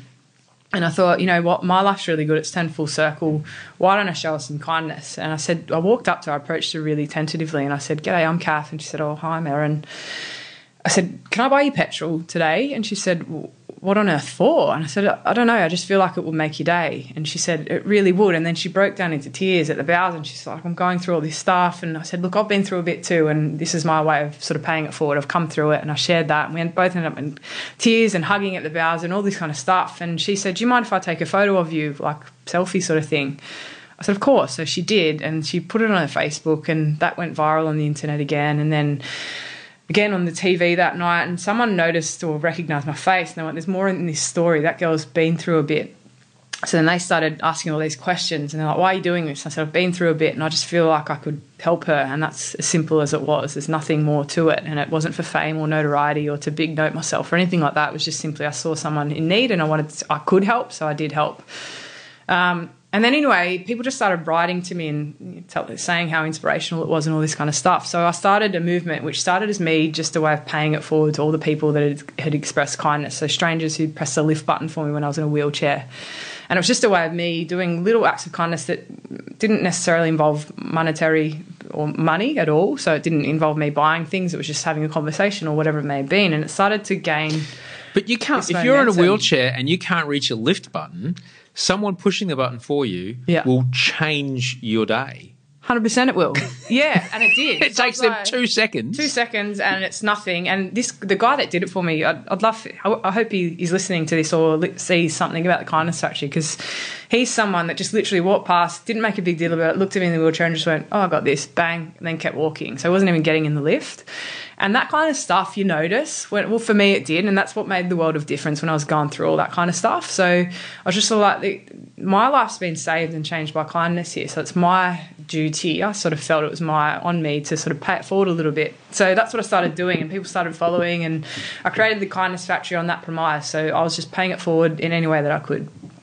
And anyway, it was going really, really well. Got all these, leadership opportunities within the Australian government and some grants and all that kind of stuff to get us bigger. And I'm going really, really well. Life couldn't have been better. And anyway, physically, after the burpee challenge, I was going really fit and all that kind of stuff. And my surgeon said to me, "Kath, your recovery and rehab was based in a pool, on a bike, and on a bike. If you're out in a run, you can do triathlons." And I said, "Yeah, let's do that." So I said, I signed up for a tester, really small distance. Loved it. The competitor in me come back out, and I'm like, got to do more of this. So then went and did a half Ironman. Really cool, first person with prosthetic discs to be able to do so. So really, really cool moment, going really well. So all right, I'm starting to get serious here. I'll do a full Ironman, and then I'm going to give up this dream of triathlons because it's way too time. So just for people who just, let's get the distances down, because a lot of people might not understand the distances we're talking about. So there's the tester, there's the half, and there's the full. So what did you build up to? What is the full Ironman distance? The full Ironman it's a 4K swim, a 180 kilometre bike ride, and a 42K run. So 4K swim is what, 800 laps? Yeah, lots of laps. 800 laps? Yep. 180K on a bike. 180 kilometres on a bike, which is, if you're averaging, 30, 40 kilometres an hour, it's like a 4-hour, 5-hour bike ride? Yep. Yeah. And then a marathon. And then a marathon on top of that. In one day. In one day, yeah. So, yeah. And you had been sucked in, never going to walk again. By the way, we'll have your leg too. Yep. And here you are. Here we are. That's amazing. Going to do it. So I did the half that distance that we just chatted about, and then signed up for the full. So it was going to be due to be completed May 2016. A lot of training. Lots of training. And that's why I said I'll only do one, because it's taking over my life. It takes hours of your day. Long amount of time. So, but loved it. And anyway, I got to January 2016, and I was training with two of my best friends on a bike ride. Just literally went from Alexandria. We're going to go to Manly for breakfast, do some more Ks in our legs, come back. So that's just so for people who aren't from Sydney. So that's like an inner city part of the city, not far from a place called Newtown, across the harbour, across the harbour bridge, past the Opera House. Honestly, when you ride across that bridge, you're like, oh, I'm the best in the world. Yeah. It's incredible. And then to Manly, which is the most southerly beach of the northern peninsula. Beautiful ride, lots of hills coming in and out of it. Bit of a challenge, that ride. So what is it? Probably about 40K, 50K on a day? Yeah. So it's just, But a coffee at half time. We're going there for brekkie. Yeah, of course. Yeah. That's the key. You go there, 100%. You've earned the breakfast. Yeah. Yes, I will have the waffles, thank you. And then you turn around and go back. It's the best. That's why I love riding bikes, because you get to eat. You do, yeah. So anyway, I'm on this training bike ride to Manly. Two best friends, get over the harbour bridge. As you said, life's great, stunning. You think you're on top of the world.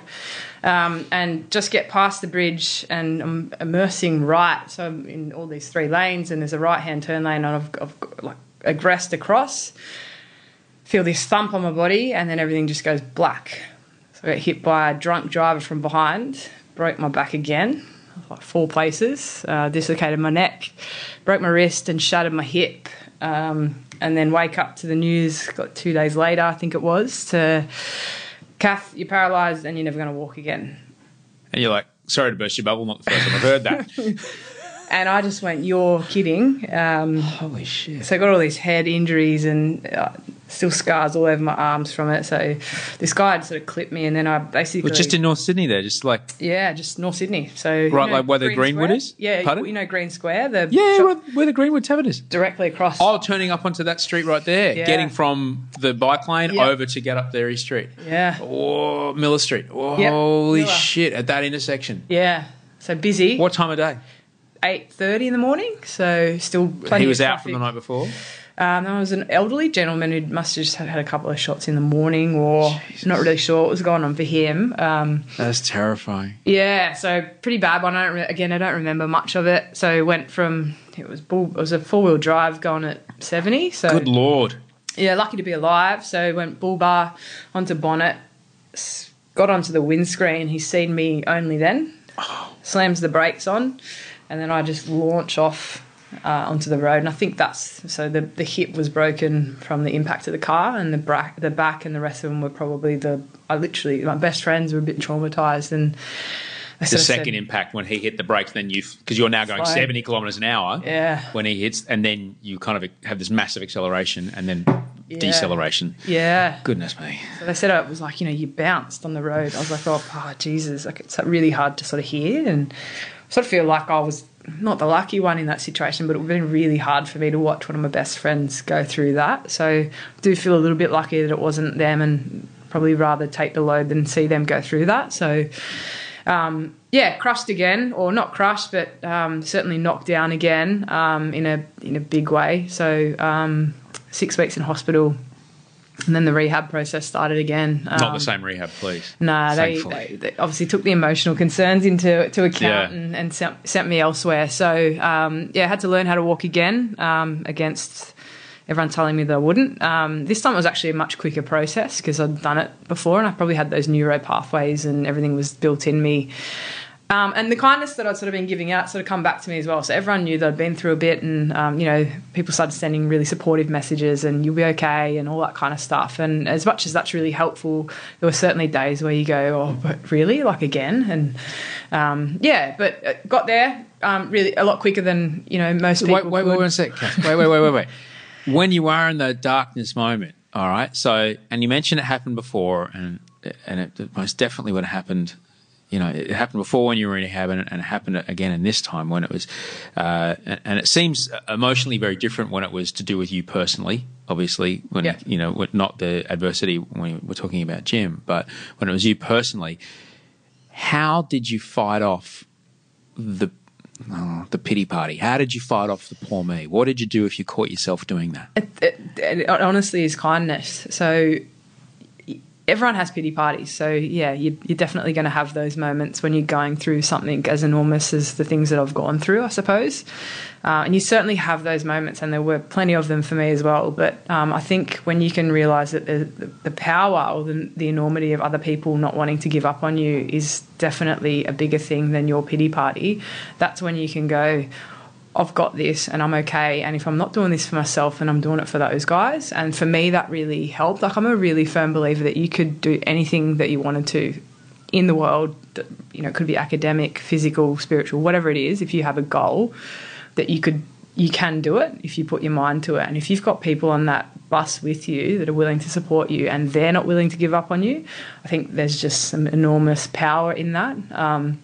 And I certainly, again, noticed all these people around me. So if I was having a bad day, then they'd sort of squash that by showing me that they were having a good day and that they had my back. So it was just noticing those small things. And once you realise that that's what saved you the first time, for me anyway, that's what saved me the first time, we'll use that again in the sense that, people sort of look at my life and they go, this is phenomenal and you're amazing and all this kind of stuff. And I just go, well, hang on, I wouldn't be half the person I am without all these other people around me. So for me, it was noticing, again, kindness in people. And it saved me, again, in a really big way. So they helped me more than they'll ever know. And I've tried to, I feel like you can never express that enough to the people that you love, that how much you love them and how grateful you are.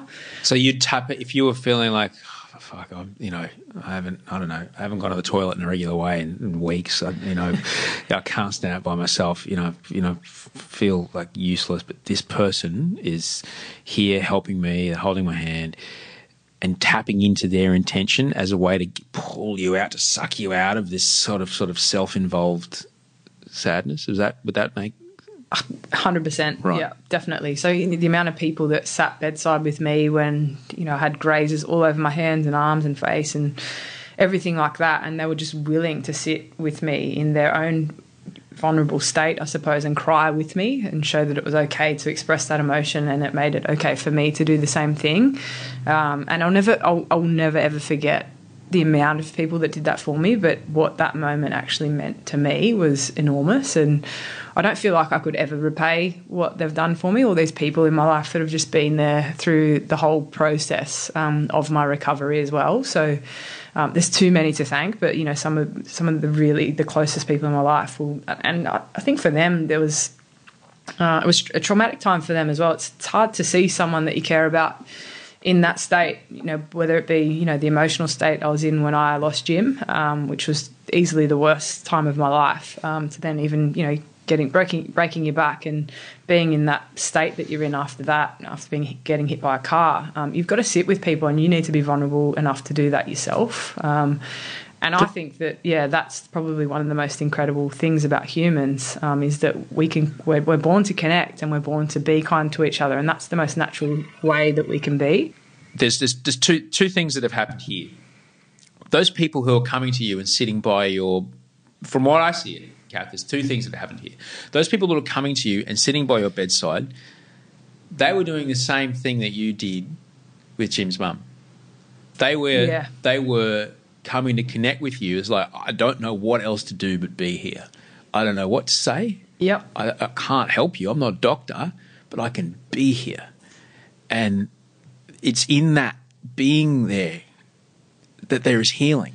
Yeah, you're making me a little bit emotional. For both of you, isn't it? Yeah, definitely. I mean, everyone knows someone who's been through something, and I think the most powerful, the kindest thing that you can do for those people is not send the chocolates or the flowers and tell them it's sitting with their emotions. And that doesn't mean that you talk to them. It's just sitting there and being vulnerable with that person and allowing them to be vulnerable back with you.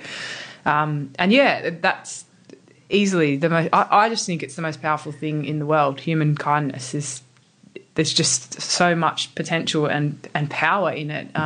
It saved my life. Like it definitely saved my life. You know, my emotional state changed. Physically, I've come on since embracing kindness more. So doing my own kind things as well as accepting kindness from people. Let's talk about that, because a lot of people I have a hard time accepting kindness. It is hard. It's hard because, I mean, I run a movement called the Kindness Factory, and people go, well, you must just be really good at that. And I'm like, no, I'm not. Like, it's certainly something that you have to learn, and it's vulnerability again. I think kindness and vulnerability sort of go hand in hand. It's the most beautiful gift that you can give someone is kindness, but you also have to be vulnerable in giving it as well as receiving it as well. So I just think it's probably, once you can accept that, and it's like any muscle in the body, like once you start using it more, then the easier it becomes, I suppose, to embrace. But yeah, for me, certainly kindness was the way forward in all of these situations in my life.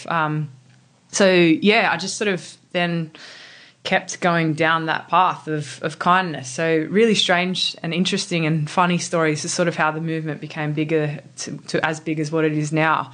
I'm in court and I'm facing the guy that hit me with his car. So I'd learned how to walk, done all that kind of stuff, and not great yet, but still going on track and all those sorts of things. And get to court, and you know, he was pretty disrespectful. Didn't even show up the first time. Then got subpoenaed, and then calm, and then never apologised once. And I was like, I know you didn't purposely hit me with your car. You didn't go, I'm going to nail this girl and ruin her life. But you did hit me, and you're at fault, and you shouldn't have done that. And that's okay. But he never once said sorry, and he broke down in tears in court because he lost his licence and all these fines come his way and all those sorts of things. And I just put my arm on his shoulder and I said, how are you getting? I said, are you okay? And he looked at me really aggressively. He said, well, no, I'm not. This is my livelihood. I need to drive to work. And so I'm really sorry to hear that. And I said, how are you getting home today? He said, I can't even afford a cab. And I said, okay, we'll take you. So my dad drove me to court that day, and my brothers were there as well. And we're in the car. So he's like, you're not taking me. I said, we'll take you home. And it wasn't about an act of kindness. That wasn't even it. It was more, I need this chapter of my life to close because I'm sick of dealing with it and I just want to move forward. So he sits in the front seat of the car, and I'm sure my brother was behind him trying to strangle the guy for everything he'd put me through and all the things. And we didn't even speak in the car. but got him home, and then everyone's like, why did you do that? Like, and they were a little bit angry at me for doing that. And I was really shocked by that reaction. I said, well, what's it to you? Like, what does it matter? Like, it's taken 20 minutes out of our day. It's not even about an act of kindness. For me, it was about closure. And then that made me ponder and wonder why we treat each other this way. Like, this guy didn't intentionally hit me. He's obviously going through a bit himself. Let's just close the door and that's it. But the reaction really shocked me. And I thought, I'm sick of people saying that they're kind and all this kind of stuff, but, you know, I sort of feel I've got this sort of an opinion that the world's changed by your example, not by your opinion. So I thought, well, if I'm telling everyone that kindness is the way forward and I'm embracing and I'm sort of preaching, in a sense, that kindness is it, maybe I should live that more. So did something really cool. So I basically left home with nothing but the clothes on my back. So had, you know, a hoodie and some jeans on. It was the middle of winter in Sydney. And I had no cash, credit card, food, water. And the rules were no help from immediate family or friends. So to survive, I had to accept help off strangers. So that's to travel to places. I needed someone to put me up wherever I went and so forth. So put this onto social media again, and TV picked it up. It was during the Olympics in 2016.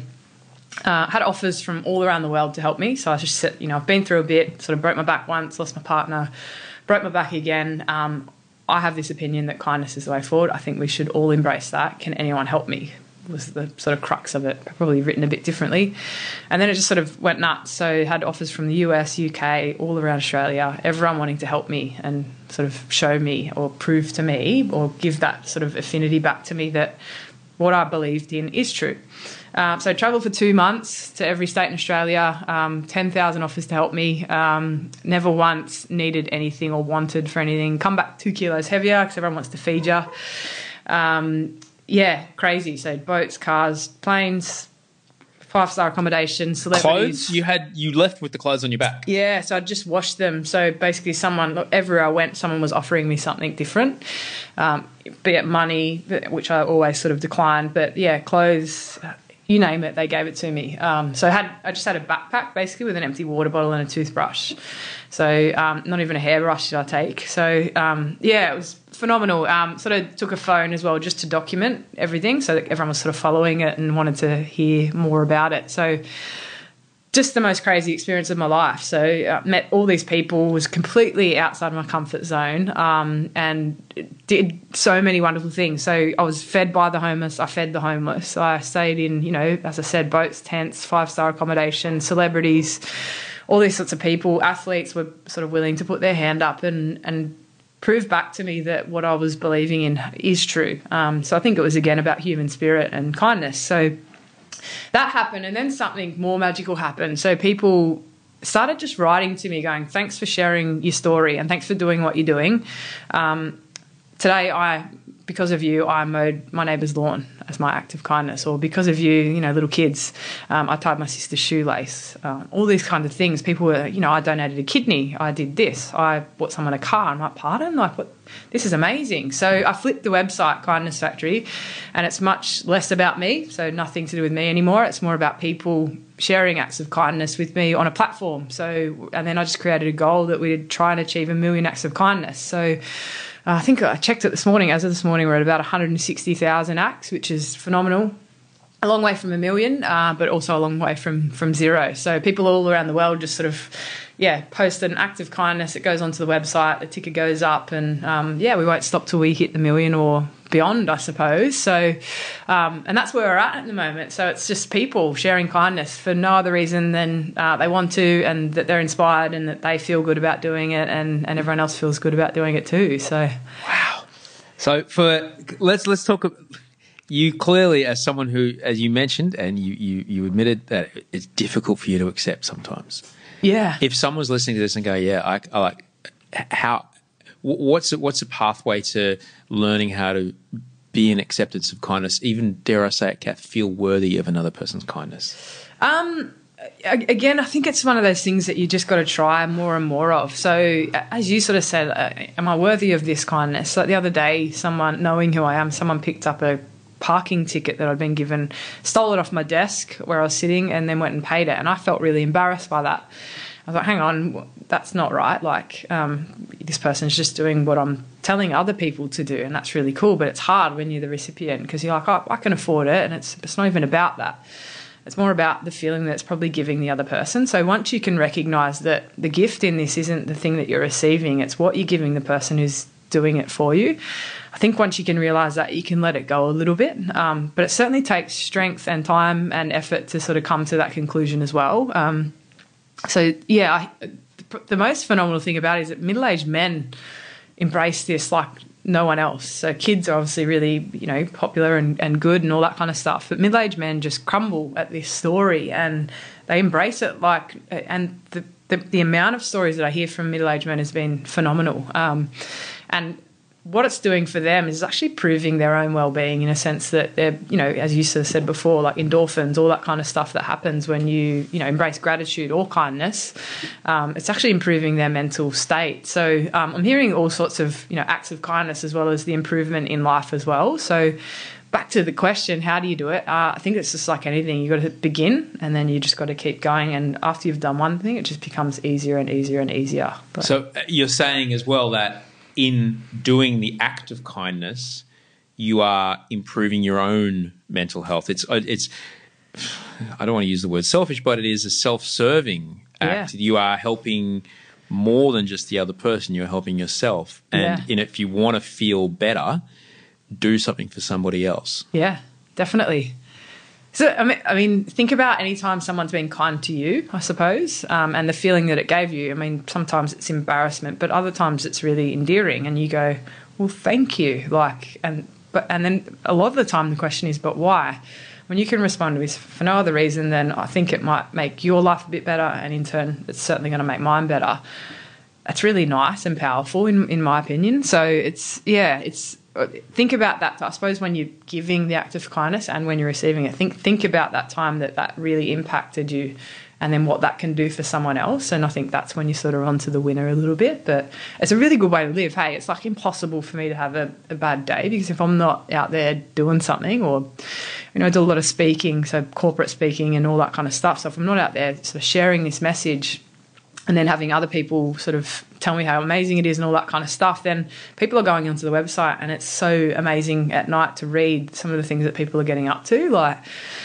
So it's really impossible for me to have a bad day. So if I am caught in the grind or something bad happens, I get a parking fine, you're like, oh shit, here we go.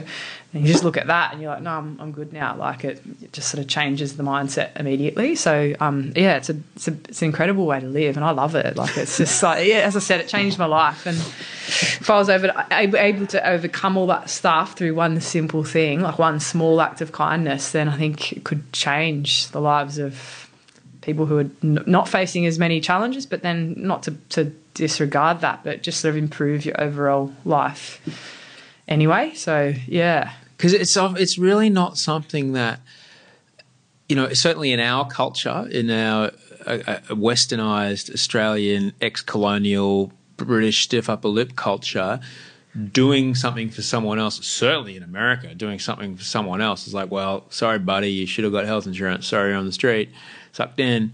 It's very, but the idea of selflessly doing something for somebody, I think we've got a bit of room for a bit more of it in our culture. I agree. That, we are more and more polarized as a community politically. Social media has been an extraordinarily powerful tool in your journey, yet it can divide us extraordinarily so. The polarized opinions that people are exposed to all day long can really fuck you up as far as looking at how the world actually works. You see as things as black or white. It's like, no, the world is shades of grey, man. Not the book. The world, everything's a spectrum. And, just to thought that if you can give the remorseless, no thought of contrition, fucked off because he's, now lost his license, doesn't give a shit about you, driver who hit you, broke your back, a ride home from court, if you can do that with your family, like knowing I'm going to have to face the judgment of these people till the day I die because of this, if you can do that, maybe, just maybe, we might be able to be kinder to each other on Twitter, you know? Well, yeah, there's a big bugbear of mine, that whole social media bullying back and forth, like keyboard warrior stuff. Like, there's no room for that, in my opinion. But I agree. Yeah, I think interesting that you say, like, Americans, certainly. So I've been travelling back and forth a lot, and they've just got this huge appetite for what we're doing at the Kindness Factory. And I sort of feel like, as Aussies, we're probably more inclined to be kind, but we're certainly less inclined to share that because we sort of got that tall poppy syndrome sort of thing. Whereas Americans, they'll go, oh, yeah, all right, I'll do an act of kindness, but I'm sharing that with the world, man. Like, so there's this really strong appetite over there. And we're hopefully going to launch some stuff over there in the coming months, which is going to be really exciting, and, website redevelopment and all that kind of stuff. So we're sort of tracking really nicely in that sense. But, I sort of feel like Aussies are kind in spirit. Not to say that Americans aren't or anything like that, but culturally, I sort of feel like we're, g'day mate, all that kind of stuff that Aussies do, and then but we're less likely to probably promote that we're doing that. So, I think it's not about self promotion or having to even promote it. The website's there for people to do so, but I think the message here is that just be kind, basically, and that you can make a difference to someone's life with one small thing. So, but no. Even if you can't get into it for doing it for someone else's life, just understand how much it will benefit you. Hell yeah. Which is I mean, again, it's like, it does sound very selfish, doesn't it, in a sense? But I suppose everyone's a winner in this situation, isn't it? Like, I think the more that you can embrace it, the better the outcome for everyone. I can't agree more. It's like in sobriety, I've learned that acts of service is a massive part of keeping sober, and just calling, even when I'm in the world's worst kind of downward spiral, to call someone who's, I don't know, like a week out from their first drink, from their last drink, or 2 weeks out. How you doing? How's everything? Are you okay? Yeah, it's tough. And just, within 30 seconds, I'm not thinking about whatever was shitting me. I'm thinking about this person. It's really nice, yeah. Well, that's, it's part of it, and it's part of it. And and I've been slack lately, but just having you here is just so reminding me of how much that can help. Certainly how much that can help. It's so important to remember that you benefit as well when you are kind to someone. It's like, not, why should I help that person? It's like, why should you? Because you'll help yourself, man. Yeah, 100%. 100%. Firm believer, yeah, definitely. And I mean, lots of people would say that. I think it's the action that follows that actually counts, isn't it, as well? So picking up the phone, buying someone a coffee, checking in with someone, actually going through with the process is where it all counts. But definitely believe in you. Yeah, the action is where it all is. And action, yeah. It just, but and certainly through your rehab journey, it's just look, I've just got to start it. I don't know if I'm going to fit. I might not be able to do 3 times. I might be able to do 15 reps of it, but I've just got to start the first one. Yeah. You just start moving in that direction. It's like anything in life, isn't it? Someone who's overweight and gets into fitness, go the first session, you're on your way, aren't you? And then it just becomes slowly and progressively easier. Sometimes it's not even the first session. Sometimes just get to the car. Yep. Just put the clothes on. Get off the lounge, yeah. That's it. Yep. Sometimes you just got to break it down that far. Just all I've got to do is get this far. 100%, yeah. Yeah, that's cool. I can't wait to put an act of kindness on your website. Yeah, do it. Yeah. Cool. Our website needs an upgrade, but it's coming really soon. No. So, yeah. Oh my God. When's the screenplay of your Around Australia journey coming out?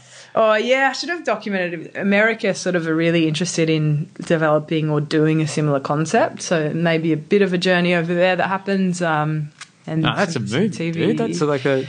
Yeah, it's a pretty... It was life-changing, hey, like in so many different... So what I did is, because I had all these offers, I didn't know how to pick where to go and the logistics of getting from A to B, and I thought, you know what, I'm going to just leave this to fate. I'll pick the ones that are really special to me and I'll go there and then I'll figure out the rest later. So I did that, locked them all in, and someone said to me, if you're doing this, make sure that whatever you do before you go to bed that night, make sure that the next night you've got a place to stay so that you're safe. And I said, okay, I'll go off that premise. So, a family, so 3 separate people within one family. It's a family of refugees. So the dad was part of the Chilean dictatorship, 1986, tortured daily. It's this phenomenal story. He reached out to me and two of his daughters who saw it, and they were like, we don't have much to offer, but come. And I was like, have you spoken to each other? Because three of them separately have reached, and they're like, no. And I'm like, wow, I've got to go to this family. So went to them and literally slept like on a floor. They had nothing but their love and hearts to give to me, and it put my life into perspective. I was like, what am I whinging about? Like, hang on, there's some people here that around this world that have been through the most horrific stuff, and they've just got these stories, and everyone just wanted to share their story with me. So, you know, those guys, a guy who lost his wife to cancer flew me to Melbourne just for a coffee, just because he wanted to say thanks for sharing his story. I'm now going to go get the help that I need. And I'm like, that's amazing. So just all sorts of different people along the journey that just had these stories, and they were like, well, my story must have resonated deeply enough with them to go, we want you to come in and tell us your story in your words, and we'll share ours back, and we can give you a roof over your head and a shower, and you're on your way, sort of thing. So, and then, like, you know, luxury limousine company said, how are you getting from A to B? I said, I don't know yet. And they're like, well, we'll do it. So they gave me a driver for parts of it, and just silly stuff. Like, the world is a good place if you choose to see it that way. Like, so, and I sort of have this theory that if you ask for help, that someone somewhere in the world, the world will show up in its own little way. But you need to be open-minded enough, I think, to see it that way as well. There's some people go, well, that's great that you can think that way, but when I've asked for help, the world hasn't shown up. I'm like, well, have you realised that there's some intricate parts that probably did, because you're still here today and you're going all right? So one way or another, it did show up. Maybe you didn't see it that way for whatever reason, and then they sort of think back and they're like, oh, hang on, yeah, it did. Like, because I am still here today and this has happened and my life is okay now. So, yeah, that's just a big belief of mine. I think if you're brave enough and vulnerable enough to put yourself out there and ask for help, in some way the world will show up if you choose to see it that way. Yeah. But it is in that choice that we make of how we perceive what's happening around us. We can see it as everything's against me or everything's for me. Yeah, I mean, your perception's your reality, isn't it? Like, so, you know, it goes back to that glass half full or empty, or you just drink it. Whatever way you want to sort of see it is the way that it will be. So, yes, big positives in sort of changing your perception as well, and noticing the thing. You know, you can talk about mindfulness and meditation and all those sorts of things that, you know, I certainly use as strategies and to help me and to keep me on track. But I sort of feel like, yeah, if you can change that perception, or the way, if you can sort of look at a situation, if it's stressing you out or getting you down, and you go, well, what part am I playing in this? And you go, well, this is the part I'm playing, and that's why I'm seeing it that way. And then you go, well, what do I need to do to change that? And then it literally comes down to one choice. What am I doing about that? How am I changing that so that it does make me happier, or it doesn't make me as sad? And then you're on your way, aren't you? So it all comes down to choice, really, doesn't it, in yourself and what you're doing. So, because again, as you mentioned, it's worrying about my own backyard. What can I control? Yep. I can control how I see a situation. I can't get over it. It's the superpower that we have as humans. We control how we perceive a situation. We may not believe we do, but we really do. And we may go, no. All people with that kind of last name, or all people with that skin colour, they are bad. Well, why do we think that? We thought that because somewhere along the way we learned that. Oh, I could learn a different way. Oh, yeah. I mean, all people of that and the last name and that skin colour are awesome. Yeah, I can just choose to see it that way. Change it. I mean, look at kids; they'll cuddle anyone that they see because no one's bad or good. And then it's sort of beaten as we grow up. It's sort of, you know, through technology and social media and television and media, it's beaten out of us to think a certain way.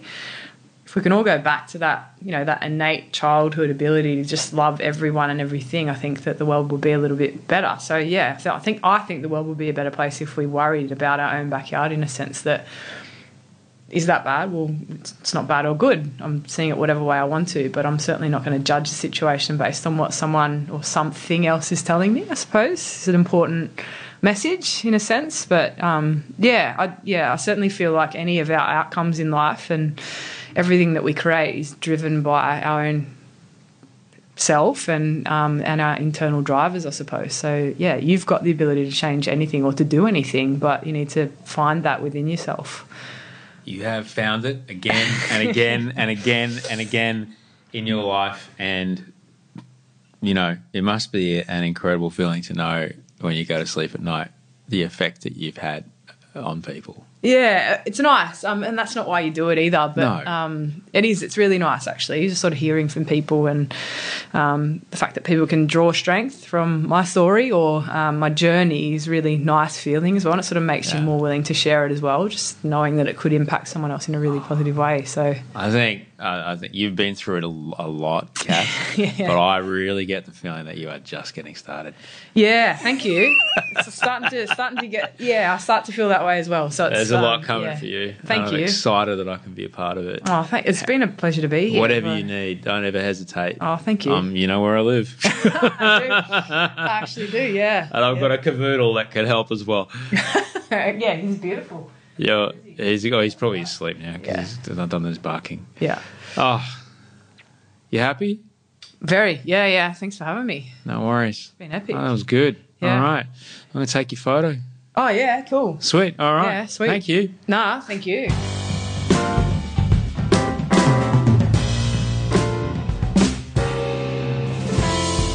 That was Kath Kochel. You can find her at kindnessfactory.com. You feel a bit better after that conversation? You feel a bit better about life? Feel a bit better about the motivations of strangers and what they might be able to do if asked in the right way? I certainly do. Kath's an incredible woman, and she's showing us all that it's actually not as shit as we might think. And in our hearts, everyone's actually pretty freaking good. Big thanks to my audio producer, Andy, who helped me make the show today. Rachel, my show producer. Toehider for the music. If you want to come and hang out with me for the night, for the book launch, if you buy a ticket, I think you get a book as well. Osher.is/live. It's Osher is live. But it says a dot and a slash. Osher.is/live. All right. Have a freaking awesome day.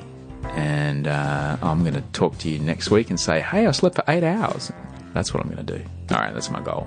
All right. Thank you so much for listening. Until we speak next time, sleep well and dream of beautiful things.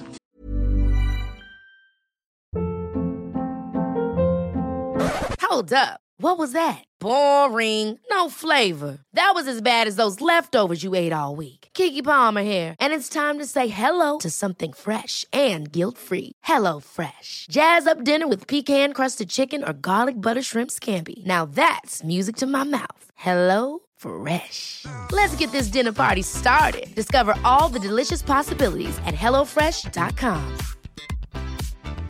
Planning for your next trip?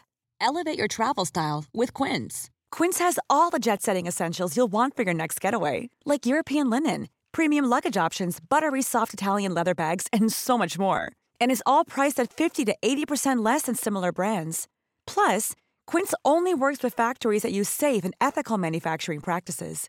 Pack your bags with high-quality essentials you'll be wearing for vacations to come with Quince. Go to quince.com/pack for free shipping and 365-day returns.